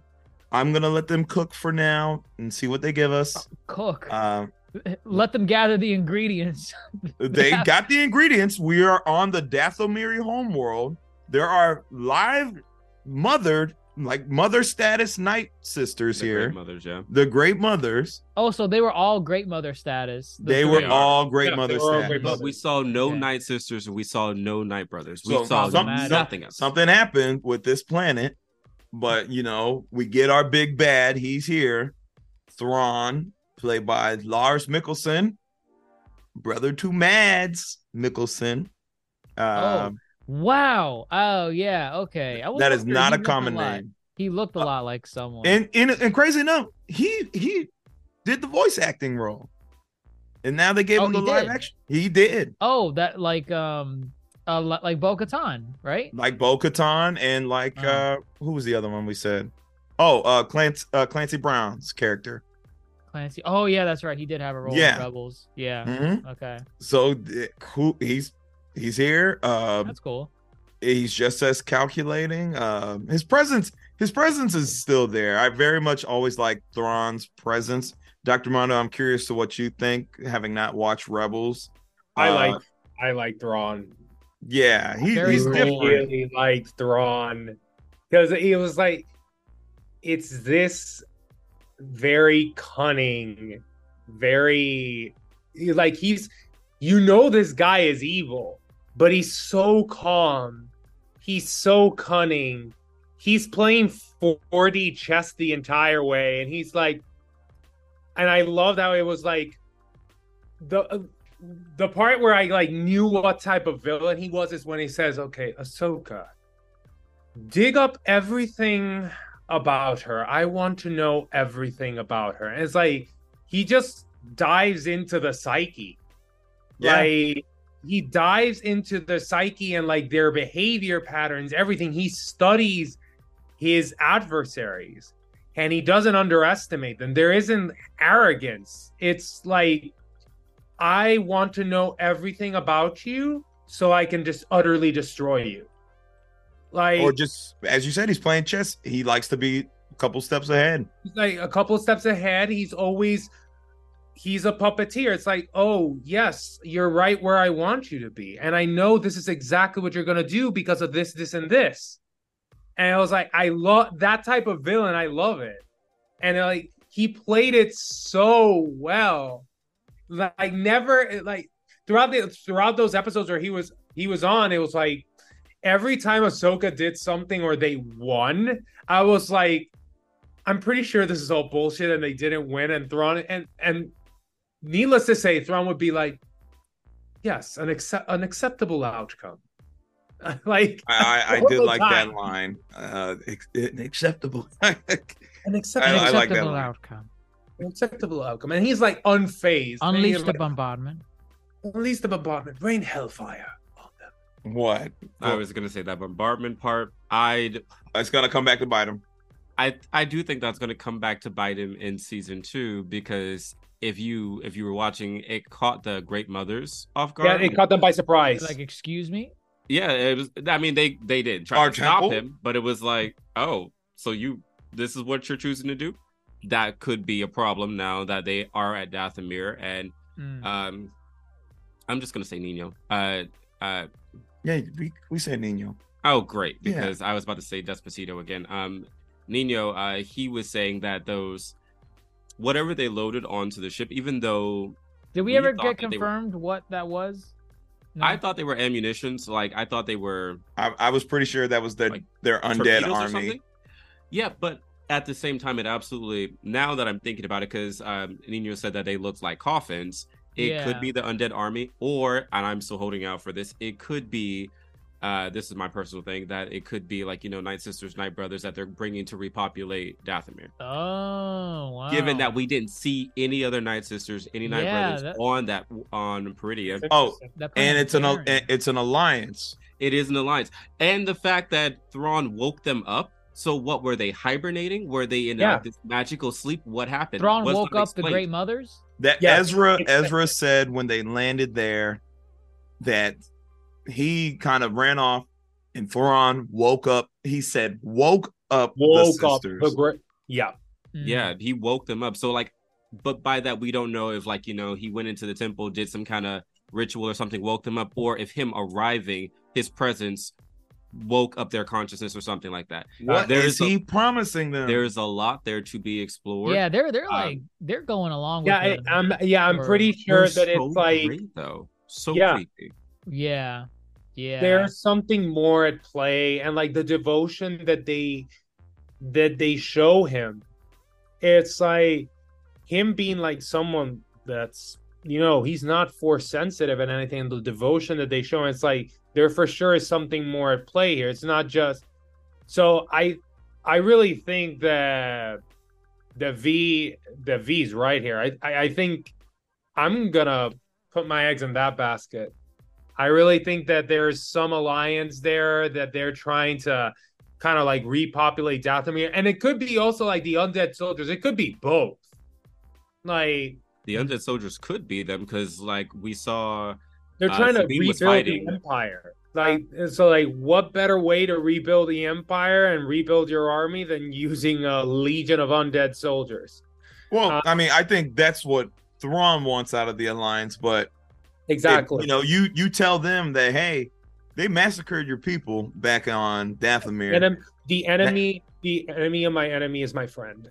Right. I don't think that sits well with them, but they did give them a look when Thrawn, all three of them, decimated the temple. Yes. But what a cool kind of antagonist group that we have here. Just again, we really haven't seen this. We've seen Thrawn before. We've seen the Night Sisters, but to put them together that's a powerhouse move, right? And like I think one thing that I really liked too is because like when it's the Jedis, it's always the villain is a Sith. The villain is a Sith. There's gonna be a lightsaber battle against the grand big Sith, and well, whoever wins. And here it was cool. That's like, oh, the main antagonist, the true main antagonist. This guy is not even a Sith Lord. He's just he's very Smurf.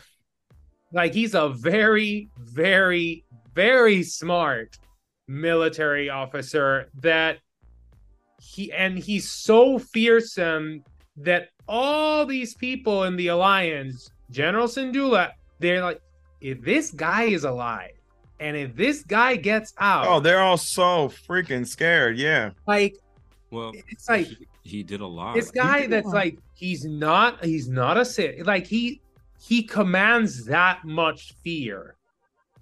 And he's enough a great villain. He's enough to scare Jedi shitless, and the guy doesn't even have a lightsaber. Well, the only time that he was actually ever like defeated was when they did something unexpected, because like you said, Dr. Mondo, he was able to kind of like get to know his opponent, pick them apart, and then like, you know, counteract everything that they were predicted to do. So the only time they ever pulled one over on him was when they did something unexpected. And in this particular case, they did not do something unexpected. Which was such a great little scene too, where he said, "You're the apprentice of Anakin Skywalker. I knew exactly how you would, you know, tackle this situation." But also, what makes him such a great villain is I knew Anakin Skywalker, but he knew Darth Vader. Yeah, and he also worked with Anakin in the Clone Wars. No. Yes. No. Wait. No. You're thinking of Tarkin. Like not in the. I'm not telling like the series, but like no. I don't.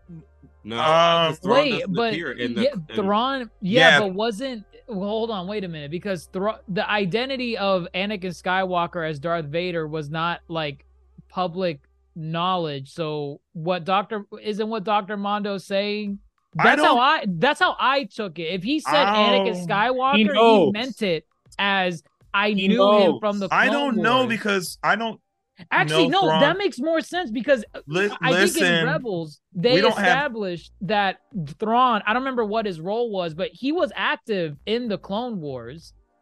He was I don't remember what but as a political body, he was active in there. I could have sworn he was. I don't recall them encountering Thrawn throughout the Clone Wars. No. I mean, we don't see in there. anything. I thought I could have sworn he mentioned that at some point in Rebels. Well, I mean, it stands to reason. Admiral Thrawn is a high enough ranking imperialist that he could have been privy to the knowledge that Darth Vader started off as Anakin Skywalker. Governor Tarkin knew that, so it's very.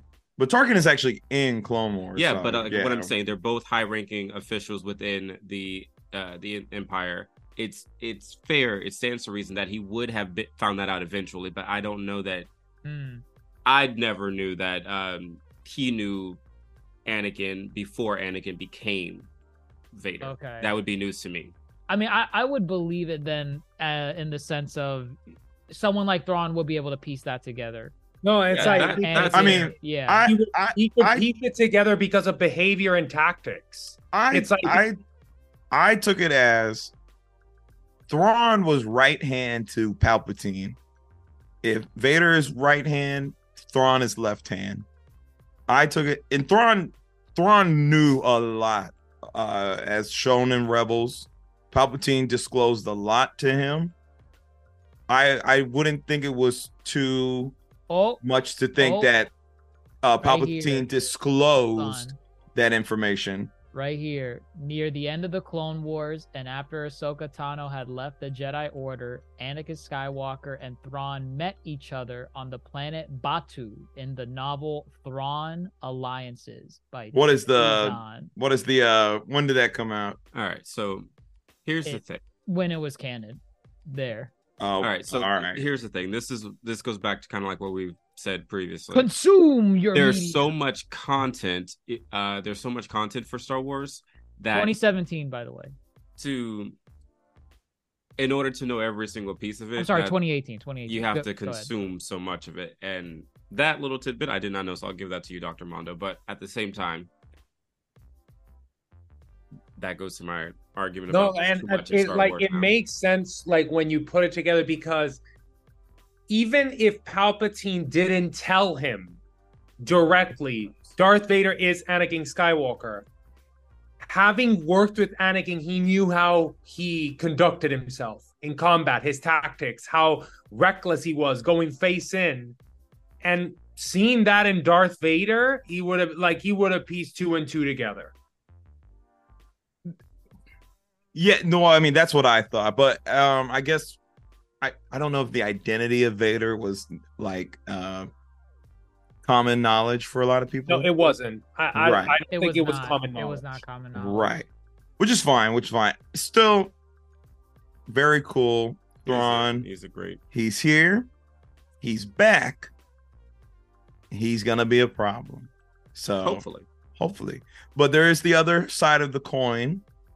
There is, and again, I'm glad they just kind of, they're here. Let's do this. They didn't spare no expense. Ezra was the other big kind of. I'm the opposite. Let's find Ezra. Let's find Thrawn. Ezra's here. He is deemed Space Jesus, beard and all, blue eyes too. It was cool to see Ezra again, and the actor too, I think, did a pretty good job as Ezra. I didn't have any issues with him. Iman Esfandi. I think he did a good job as Ezra. I will say I was not a fan of how they just kind of wrote Ezra into this as like, yeah, I've just been waiting here, Sabine, for 10 years. You mean you don't like how he literally hasn't done anything to anything for 10 years?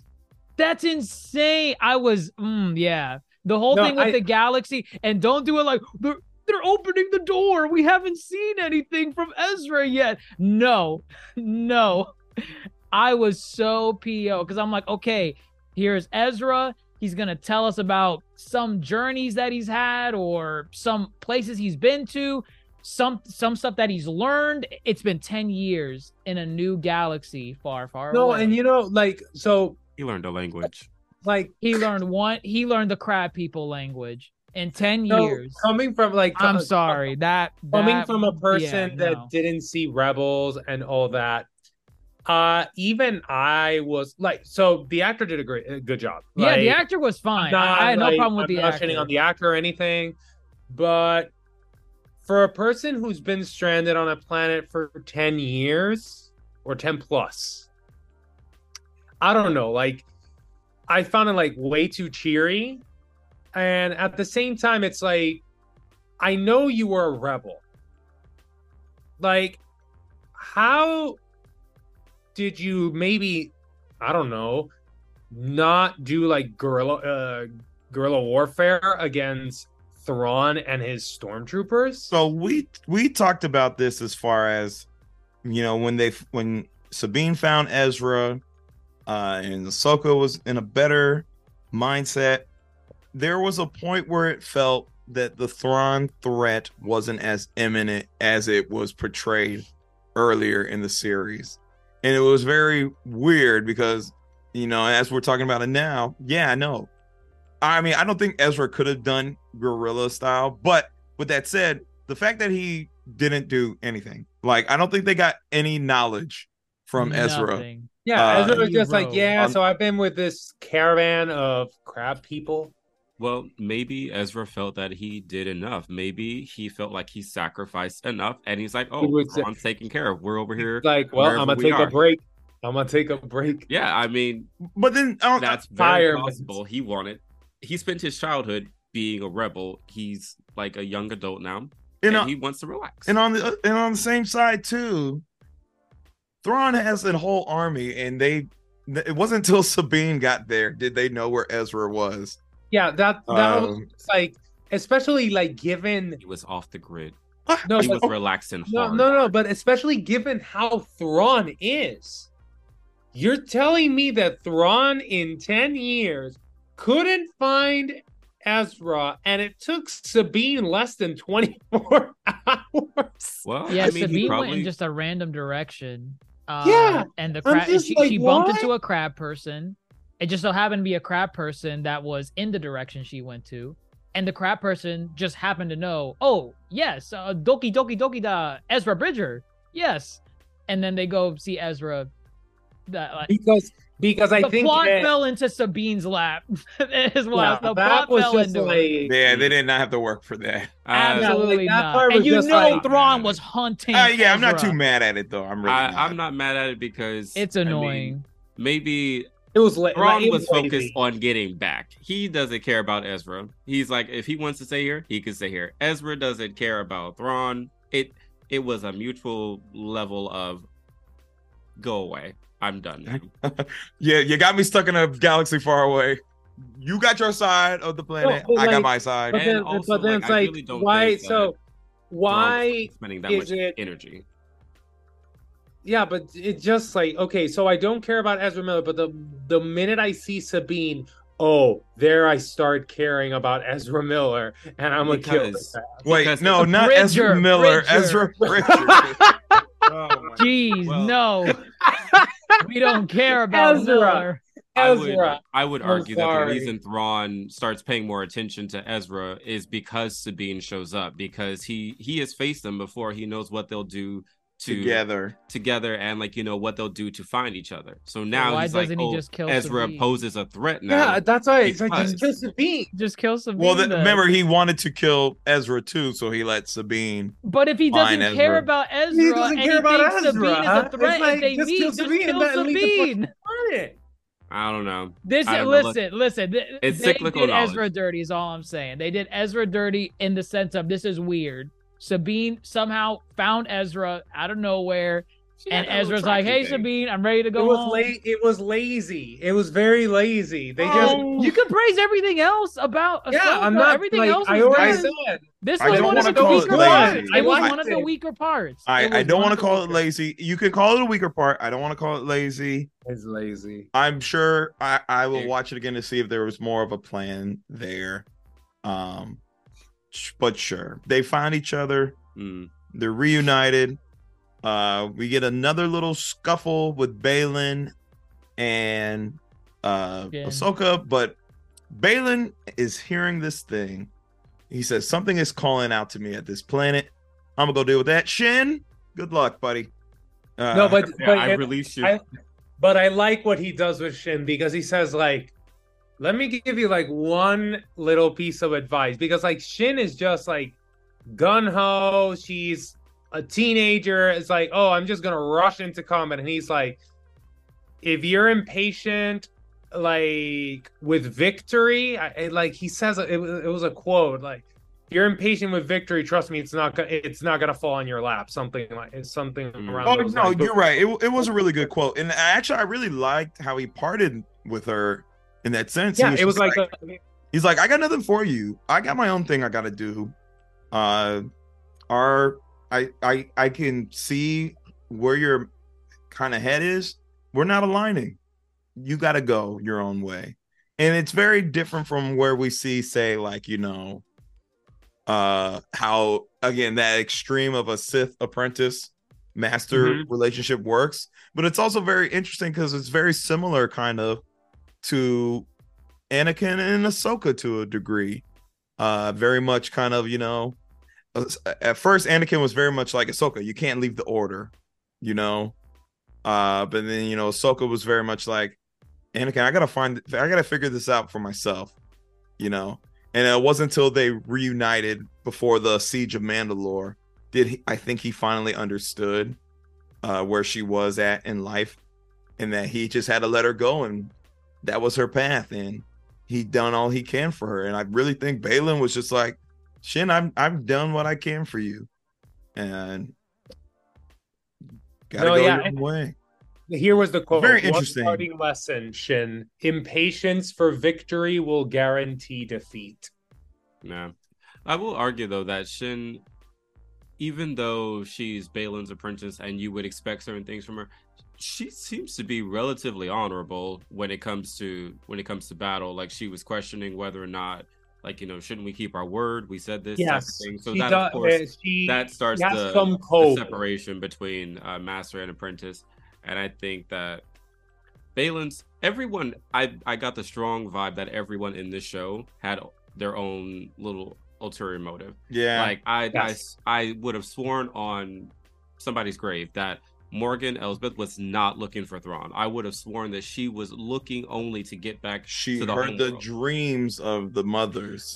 She said that she heard Thrawn calling her across the galaxy, across the stars. I'm telling you, I thought she was lying just to like get people on her side, to use them for the resources to get back to the Dathomiri homeworld. I knew that that's where she was trying to go. The fact that Thrawn was actually there blew my mind. Was not expecting that. Wow, okay, great little surprise. But I swear I thought she was going to betray them. And then the fact that Ezra's there too. Okay, cool. But Balin, I am curious to see or find out in season 2 if they do something with it. We'll come back to that Yeah. the closing shots. We do have the siege of the Star Destroyer. Very cool kind of back-to-back sequence. We get, Ahsoka in white, Ezra with a blade again, with a lightsaber that he has made in the style of Kanan's. If you caught that. Sabine has her lightsaber and a blaster. Dr. Jace, that's that stance from Blaster stance. Yep, the blaster stance. That was cool. That's different. Survivor. We get a lot of really cool moments. We get the undead. Yeah, we did. That was neat.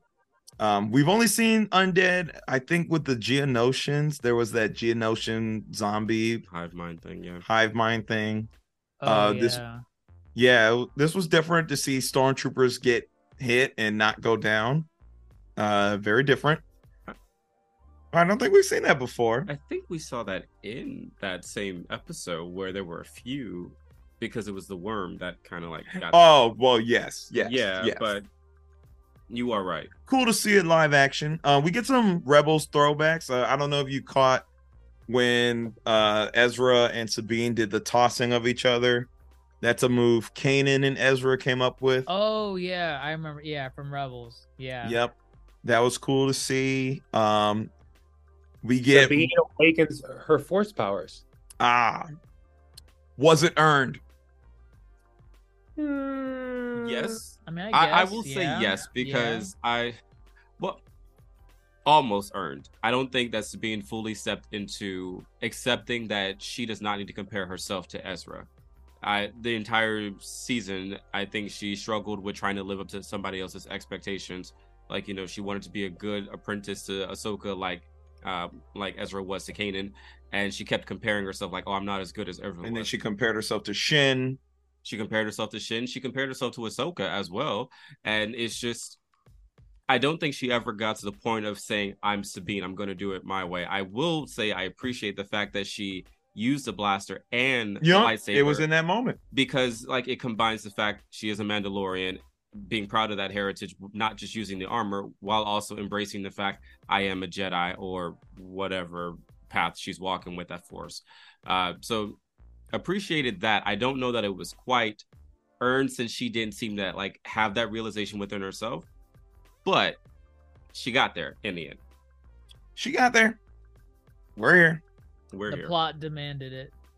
I don't know. I don't even felt it demanded it, but I was like, okay. Who else was gonna push her? Kind of demanded it. I mean, who else was gonna push Ezra onto the ship? No. At that part when she's using it to push, then of course, right. The plot demanded it there. The lightsaber to the head was a nice touch. The lightsaber to their head was a nice touch. I guess I was. I don't know. I feel we always see the lightsaber come to me type of moment. Mm. Kind of weak sauce. Yeah, it's kind of weak. Yeah, I thought they could have done more. But whatever, it's cool. She's not an expert. This is literally a character that, the idea that the force is with everyone, it just takes refining and fine-tuning to bring it out of everybody, for somebody to use it. So I imagine we'll explore more in season 2. The Talzin blade. Oh, that was nice. Ahsoka has it now. Does she have it? She picked it took up. Well, took she it from grabbed Morgan, it, but yeah. like I don't know. Did she even sheath it? Did she like take it? I don't with her? wait. I There's don't no know. sheath for it. Morgan didn't have a sheath for it. Yeah. Morgan just well, carried Morgan it at her was just side. having it. She was just like carrying it around, but I don't. Yeah, I she remember had it on her Ahsoka- hip, but there was no sheath for it. But Ahsoka used that and her lightsaber to cut Morgan in half. Yeah. Okay, yeah. And okay. we didn't see her drop the blade, so it stands to reason that she still has it. Stands to reason. Interesting. There's only if magic. I want to know more about this, but it went up against a lightsaber. Only a couple of things have the ability to go against a lightsaber. Beskar, some electricity weapons such as Grievous's Magna Guards, their bow staffs, and that's really it. And then this, Yeah, like the Imperial. Like, also, I think like the Imperial guards, the ones that have like the red ones, the red ones. yeah. Mhm. Oh yeah. So I'm very curious about this lore with the Night Sisters and what this. I don't think it's magic. We have a magic blade. We have the dark saber. Right, we do. Oh my gosh, that's gonna be in stores now. The Talzin blade for sure. You know, the fact that they said that makes you wonder: are they going to try to bring back Mother Talzin? Because now they're back on Dathomir. What are they doing there? Some resurrection could. She was the last great mother, so now they got 3 great mothers coming. Yeah, very much could be. Yeah, they're. Saj Ventress is also. We have never seen a body. They mentioned her in the show. Dead. They mentioned her in episode 7. We've never seen a body. She's confirmed dead in the canon. She is dead at this point. Boo! I don't like it. I don't like it either. But she is dead. She's dead. Whatever. We get. I kind of predicted this would happen. As far as Thrawn is the one who makes it back. And they stay behind. I did not see Ezra being the only one that made it back, which I found I think is a perfect setup as far as this greater Star Wars universe goes, as to what you can do with Ezra from this point. If you want him to just hang with Hera, maybe train Jason, which seems like the next big thing for Ezra as a character, to train Kanan's son, or shoot. The Mandalorian is about to be brought back into the bigger fold here, so maybe we see Ezra with Grogu. Who knows? Sky's the limit. But Ahsoka and Sabine are with the hermit crab people, and then Balin, which I thought, whoa, this is huge. This is huge, huge. What's huge about it? The father, the brother, and the sister. The statues at the end. I'll back. Oh, you don't remember this, do you? It's from the couple episodes in the Clone Wars. Okay, so in Clone Wars season 3, there was a 3-episode arc with Obi-Wan, Anakin, and Ahsoka. They visit this planet called Mortis. Oh, that episode, the one with like the evil and the embodiments of the Force. Yeah. Yes. Yeah. Okay, I remember. So that's what the Mount Rushmore. That was we saw the father, and we saw the brother. The daughter was there, but her head was missing. The daughter's head was missing, but the daughter was always symbolized with this owl-looking creature. Mm-hmm. Oh, and that was the owl that Ahsoka saw at the end. Correct. Ahsoka got her life back from the daughter, so it stands to reason why it would follow her. This planet, yeah. So in the Mortis episode, Ahsoka died. The daughter brought her back to life. And basically, yeah, they're the embodiment of the Force. We see them one other time in Star Wars canon, which is in Rebels, when Ezra first enters the world between worlds. There was like a mural of the father, the brother, and the sister, and he had to turn their hands. So they're very much attributed to kind of like the birth and the origin of the Force. This planet has these giant statues. It's safe to assume that this could very much be the birthplace of the Force. On the Dathomiri homeworld. This is the Dathomiri homeworld. It stands, again, their magic is some derivation of the Force. And then Balin looks out in the great distance. He sees that flashing light, whatever the hell that may be. Very excited for where this is going. And then Sabine now getting more in touch with the Force. Thought she saw something out in the distance. Ahsoka tries to see it. Doesn't see much. And I think when I tell you, I don't think I've screamed at a Star Wars show. And I don't know if ever. I don't know if ever. Me as well. I did grab them. I just loved that scene. They turn away, the music is hitting, and we see the outline of a Force ghost. And who is it but none other than your boy Obi-Wan. Shut the fuck up. Anakin motherfucking Skywalker. Yep. The Force Ghost. Beautiful. Which means does that lead to them using him in season 2? Yes. Yes, it does. They might not. They could. They are. It's not a guarantee that they will. It is a guarantee. Why is it a guarantee? He's guaranteed. Already a Force ghost. He been a Force ghost the entire time. They were never in tune like that. But if this is the birthplace of the Force, it would stand to make sense that the Force is really strong on this planet. If this is, it took Obi-Wan years. That's confirmed. This is the birthplace of the Force. I said if because if this planet has a giant mountain carved in the shape of the father and the brother and the sister, it stands to show that there are origins or ties to the origin of the Force on this planet, or that they were worshipped by the Night Sisters, or that they were worshipped by the. Oh gosh, we didn't get an explanation, so that they can go either way with that. This is either the birthplace. There's too many conveniences on this planet. There are too many, and Balin said that he felt like he was being called by something. I will admit, I kept saying that I thought the planet was dying, and that's why the Night Sisters were wanting to leave. That's why the Great Mothers were aligned with Thrawn, and they were like, we have to go. Or that there was some other big bad on the planet that scared the Great Mothers. They're like, we can't take this on. We got to go. We did not find out at the end of the season, so hopefully when season 2 rolls around, they give us a little bit more explanation of that. I am hyped. I'm just gonna throw that out. I'm hyped. Hyped. It's such a long way to wait. What's the immediate follow-up to this? Is it the Filoni movie or yeah, like what comes after this? I think it's the Skeleton Crew comes next. Ew. Oh god. Yeah. Okay.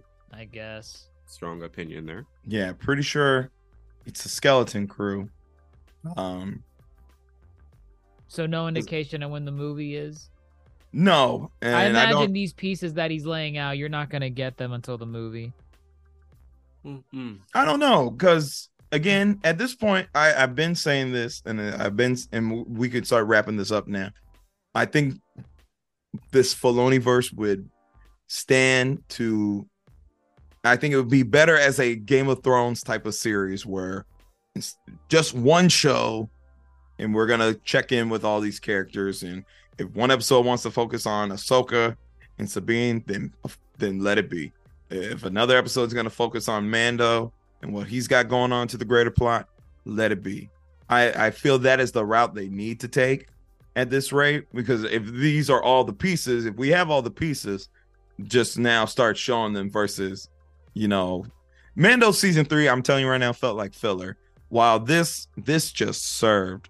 This Ahsoka series served consistently. And if there's more to strictly tell within this story, by all means, give us a season 2.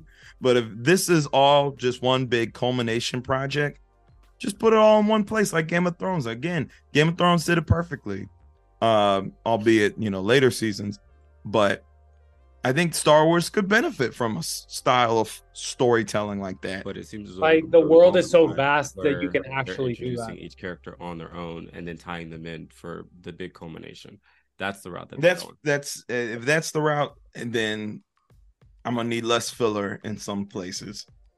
Well, everything can't be top tier. everything can't be top tier. Everything can be purposeful. It doesn't have to be top tier. A lot of Mando season 3 did not feel purposeful. And I mean, I'm only comparing it because, that was the latest Star Wars outing. Boba Fett was only Mandalorian season 2.5. Here's the thing.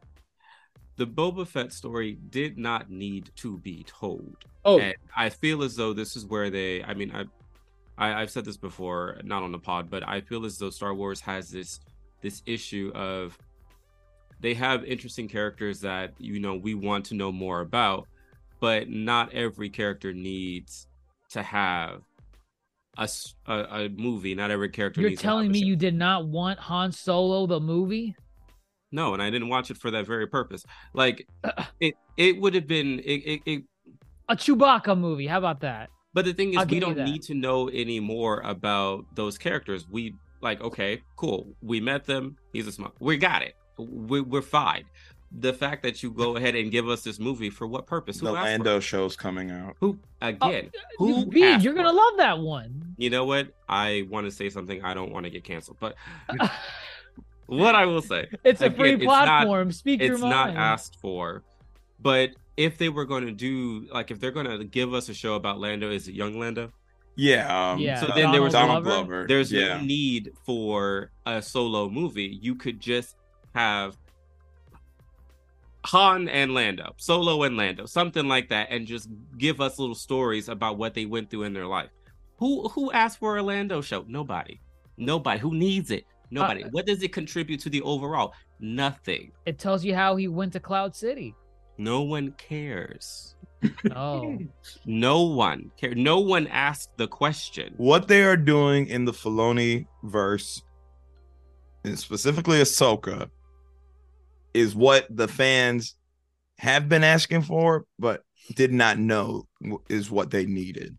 This right here.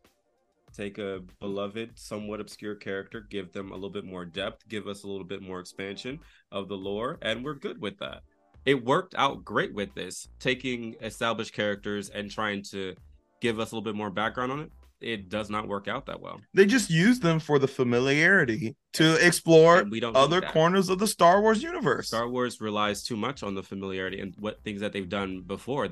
It's almost like they're scared to test the waters and go out and do something different because they're not sure how fans are going to react. But looking at the track record, we react pretty well with it. We're kind of sick of the tried and true. Best live action Star Wars series, 9 out of 10. And notwithstanding, apparently. Oh, still haven't watched it. Exactly. Andor. Yeah. So pretty much out of the ones I've watched, because I have not watched Andor, Ahsoka for sure is one of the strongest. I still like Mandalorian more. But this is like a very strong show, and I think it's a step in the right direction when it comes to Star Wars and actually portraying how vast the universe is and really exploring the mythos. And I love the artistic freedoms that they took in this show. I really like them, even as someone who didn't see Clone Wars show, Rebels, all that tie in with Ahsoka. I was able to thoroughly enjoy it, and wait week in for each new episode to pop in. So I would what? Oh, 9 p.m. release times. I love it. Nino thought that they dropped at 3 a.m. And I was like, how do you think we watched this last week? Did we wait till 3 a.m.? And he's like, oh, I forgot. So shout out to you. I give it. Can't read a clock. So before this pod, I was gonna give it like a 7.8-ish. I think, very specific. I was like leaning more towards the 8. I think I'll give it like an 8.5. Respectable. Yeah. I mean, like I said earlier, every episode did not drop below an 8. Even episode 1, where I was like, what the heck is going on? For me, episode 1 was good. It was very good. Episode 2 and 3 for me were the weakest. And then it picked up again in 4, 5, and 4 and above. Like Fair. for me, 2 and 3 for me were like the weakest episodes that I really felt that like nothing was happening. And then like 4 is like, okay, here we go. So, but overall, something that I was very afraid of with Ahsoka, and this is because Disney series do this a lot. I'm not even gonna say like the MCU, I'm gonna say Disney. Pacing. Pacing is an issue with a lot of these Disney shows, and Ahsoka actually had pretty good pacing. Fantastic pacing. It actually had very good pacing, and that was something that I was most afraid of, especially when I saw 8 episodes, and then at episode 3, it was kind of like there. I was like, oh, please don't. Please don't. But they did it good. Dr. Jace? Before the pod, I was at a 5. Shut the hell. No. What? What's wrong with that? Finish your thought, please. Go ahead. Just finish. Wait, no. You interrupted me, so now you have the Finish floor. your thought. Just finish your thought. Go ahead. 5. I was at a 5 out of 10. I thought portions were mid, but after talking about it, I think I'm at like a good 6. A good 6. He's bullshitting, but that's okay. Playing games, I see. It's an 8. It's an 8. I'll give it an 8. I still have problems with it. I honestly more or less was sitting at like a 7.5 to a 7. Those annoyances with like they had a new galaxy they came to. It didn't really do anything new with it outside of introducing like a crab people species and the samurai looking nomads. And they were just on that one planet. Just, we gotta go. We gotta leave now. What Catwoman V? I was going to say, but like if they had hopped around to a different planet in the last couple of episodes, would that have felt like the story was being told well, or what? Given that, we're only given the story that we had because as soon as they got here, now the gears have shifted to we got to leave immediately because Thrawn is getting off this planet. We got to chase him, otherwise we're stranded. So the plot was written to basically get here and not let it really simmer because now we have to leave. We're in a new galaxy still, I guess, with Sabine and Ahsoka. They're stranded. I don't even think we even touched on that. They're stuck there. Oh yeah. They're stuck there for the foreseeable future. I would just think, can't Ahsoka just call the damn space whales? But no, I guess not. She didn't call them the first time, did she? They just happened to be there, and they're en route. They're in migration. They're in sync with each other. But I mean, either way, might not want to come back. I guess they're stuck there, which then leads it to, okay, well, I guess we have to explore this galaxy now. But judging from here, I don't like what they did with the galaxy, and I don't like what they did with Ezra just chilling there. Because that was my main motivation, like getting into the series. I was looking forward to the mystery of what's Ezra been doing this whole time. Is he alive? Is Thrawn alive? What's he been doing this whole time? And what's this new galaxy? What are they going to introduce in a new galaxy? That's what I was looking forward to. I didn't really get it in this. So the max I would give is an 8. And that's me being overly generous. I should give it a 7. But it's fine. It's fine as is. I do not think it's the best Star Wars live action. To each their own. To each their own. I gotta say, I had not really considered the whole Ezra thing, what he's been up to for the past couple of years, because I really did not think that Thrawn and Ezra were going to be found. I swear again that I thought that Morgan was kind of just like BSing these imperialists. I thought she was just trying to like get back to the Dathomiri homeworld and was just kind of like using them. I didn't think that this was going to be a thing. The fact that it turns out to be a thing begs the question of how long is Thrawn a big bad before does he actually help to establish the order or not? Like, yes, when do they actually I think when do they take him out? Because I mean, I don't know if this is something that's going to be talked about later, but I know that we've discussed it before that I don't remember hearing Thrawn's name mentioned in the new trilogy. It's not. So again, nothing. J.J. Abrams doesn't pull anything from anything good. And I've said it before. I think this is part of the problem that Star Wars has. They have an end result, and then now they're retconning, trying to get there, explain how they got to the point that they got. So they've made Thrawn this big villain, this big threat, which of course he was. And it stands to reason that they did have a credible reason to be fearful of him because of how great of a tactician he was and how much trouble he gave them.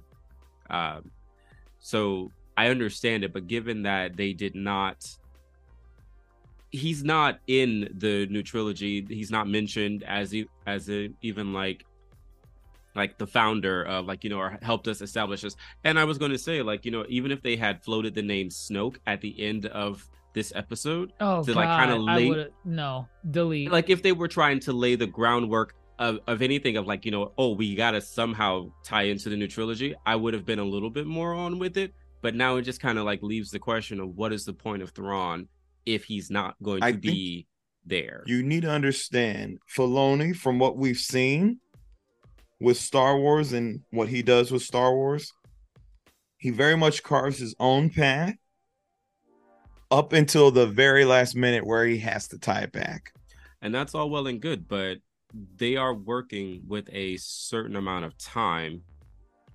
They have decades. He is not worried about time in Star Wars is inconsequential because you can never really keep track of the math. But the problem is they have, what is the point of Thrawn is my question, and I'm very impatient to figure it out because if they didn't mention him at all. I'm gonna tell you this, you gotta separate it because J.J. Abrams and his little crew were not looking at the greater Star Wars universe. And again, part of the problem with Star Wars as a franchise, they always do this to themselves. No. That's what he did. But now it's a consequence that the rest of the Star Wars franchise has to abide by. I see what there is a buy, but you're going to, I think, ruin part of this journey if you keep. Filoni is here, Abrams is here. Wow. Well, it doesn't matter. It doesn't matter where they are in their storytelling abilities. This is the end result. We have to. But that's what I'm saying is, if you keep thinking that Abrams never mentioned him, of course. Yes, he never mentioned him because he's never going to mention any of the greater Star Wars universe because he did not do it right. His goal was to essentially recapture the hearts and minds of Star Wars fans by giving you the same old stuff. He did not carve a new path. Filoni will play this game of tie-in where he has to play the game of tie-in. But with that said, and his track record shows, he does a fantastic job at exploring more aspects and parts of the mythos within that time frame. He hasn't failed yet. I'm not expecting him to fail. I'm just saying we're in the early stages of the New Republic, but the idea that we've got this big bad that they're fearful of, we somehow have to see the New Republic fall and the Order rise, and this big bad that they are fearful of doesn't get mentioned at all. But then of course the big bad that is actually in the trilogy isn't even floated yet as being a potential character. I have questions. I have a lot of questions, but whatever. I am a very impatient person when it comes to this, so it is what it is. I think we will get our answers. I believe Skeleton Crew should be the next one up. Not the Acolyte. Well, the Acolyte is its own thing because that's Old Republic. Wait, no, that's High Republic, I think. Yeah, High Republic, Old Republic, whichever one. It's not. I mean, it's years before, so I don't see how it could be tied. Is it necessary? In. No, it'll be cool because we never seen. I don't doubt it'll be cool or good or whatever, but is it necessary? You're spending a bunch of time on. I mean, nothing's necessary. At the end of the day, it's content for streaming.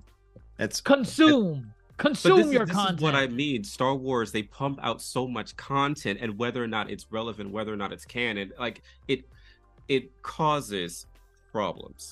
This, I imagine, will be fine. It is probably the most far removed from any of the main stories. I think it'll be fine. However, yes, the Acolyte does drop in. It will. I believe it's slated for 2024. Skeleton Crew will be the next in the Filoniverse. I don't think we have word on Mando season 4, but I imagine if production starts next year, we will see it probably 2025. And then with that said, I don't know where Ahsoka falls. We might be in the dawn of a new age for Star Wars series. Andor season 2 is also, I think, supposed to drop in 2024. Oh god. I think that's it as far as the extent. Andor season 2, because that was filming this year. So yeah, that's kind of where we're at with the Star Wars as far as the future is concerned. But I think that's it for us here on Ahsoka. Yes, we're good. We're good. Okay. Yes. All right. Well, folks, listen, Ahsoka, all 8 episodes are out now on Disney Plus. Some will call it the best Star Wars live action series. Some will call it a great live action Star Wars series. Some will say it needs more. We need more. It's here. Take what you can, give nothing back. But that is it from us here at the Yonko table. I am your host, Grandmaster Hoop, fellow Yonko, Dr. Jace Attorney, Supernovas, Dr. Mondo, and Catwoman V. Thank you again for listening to us today as we explore the series as a whole. Be sure to follow us on all social media platforms: Facebook, Twitter, Instagram, TikTok, YouTube, Twitch with Dr. Jace on Twitch. And of course, if you ever feel the need to join our discussion that you heard today, please click the link below. Join our Discord and join the discourse, and we'll gladly duke it out with you. But with that said, we're signing off. How should we end this thing? Star Wars quote. Do it. That is not Star Wars related at all. Do it is not Star Wars related. No, he's all. singing Out of the Box. Out of the box. Out of the box. It has nothing to do with Star Wars. It's Disney. It's close enough. That is not. I hate you. What the hell was What is that? I hate you. That's Anakin. I couldn't even decipher that. That sounded like a squirrel. You are my brother, Anakin. You didn't want to say I have the high ground. I have the high ground.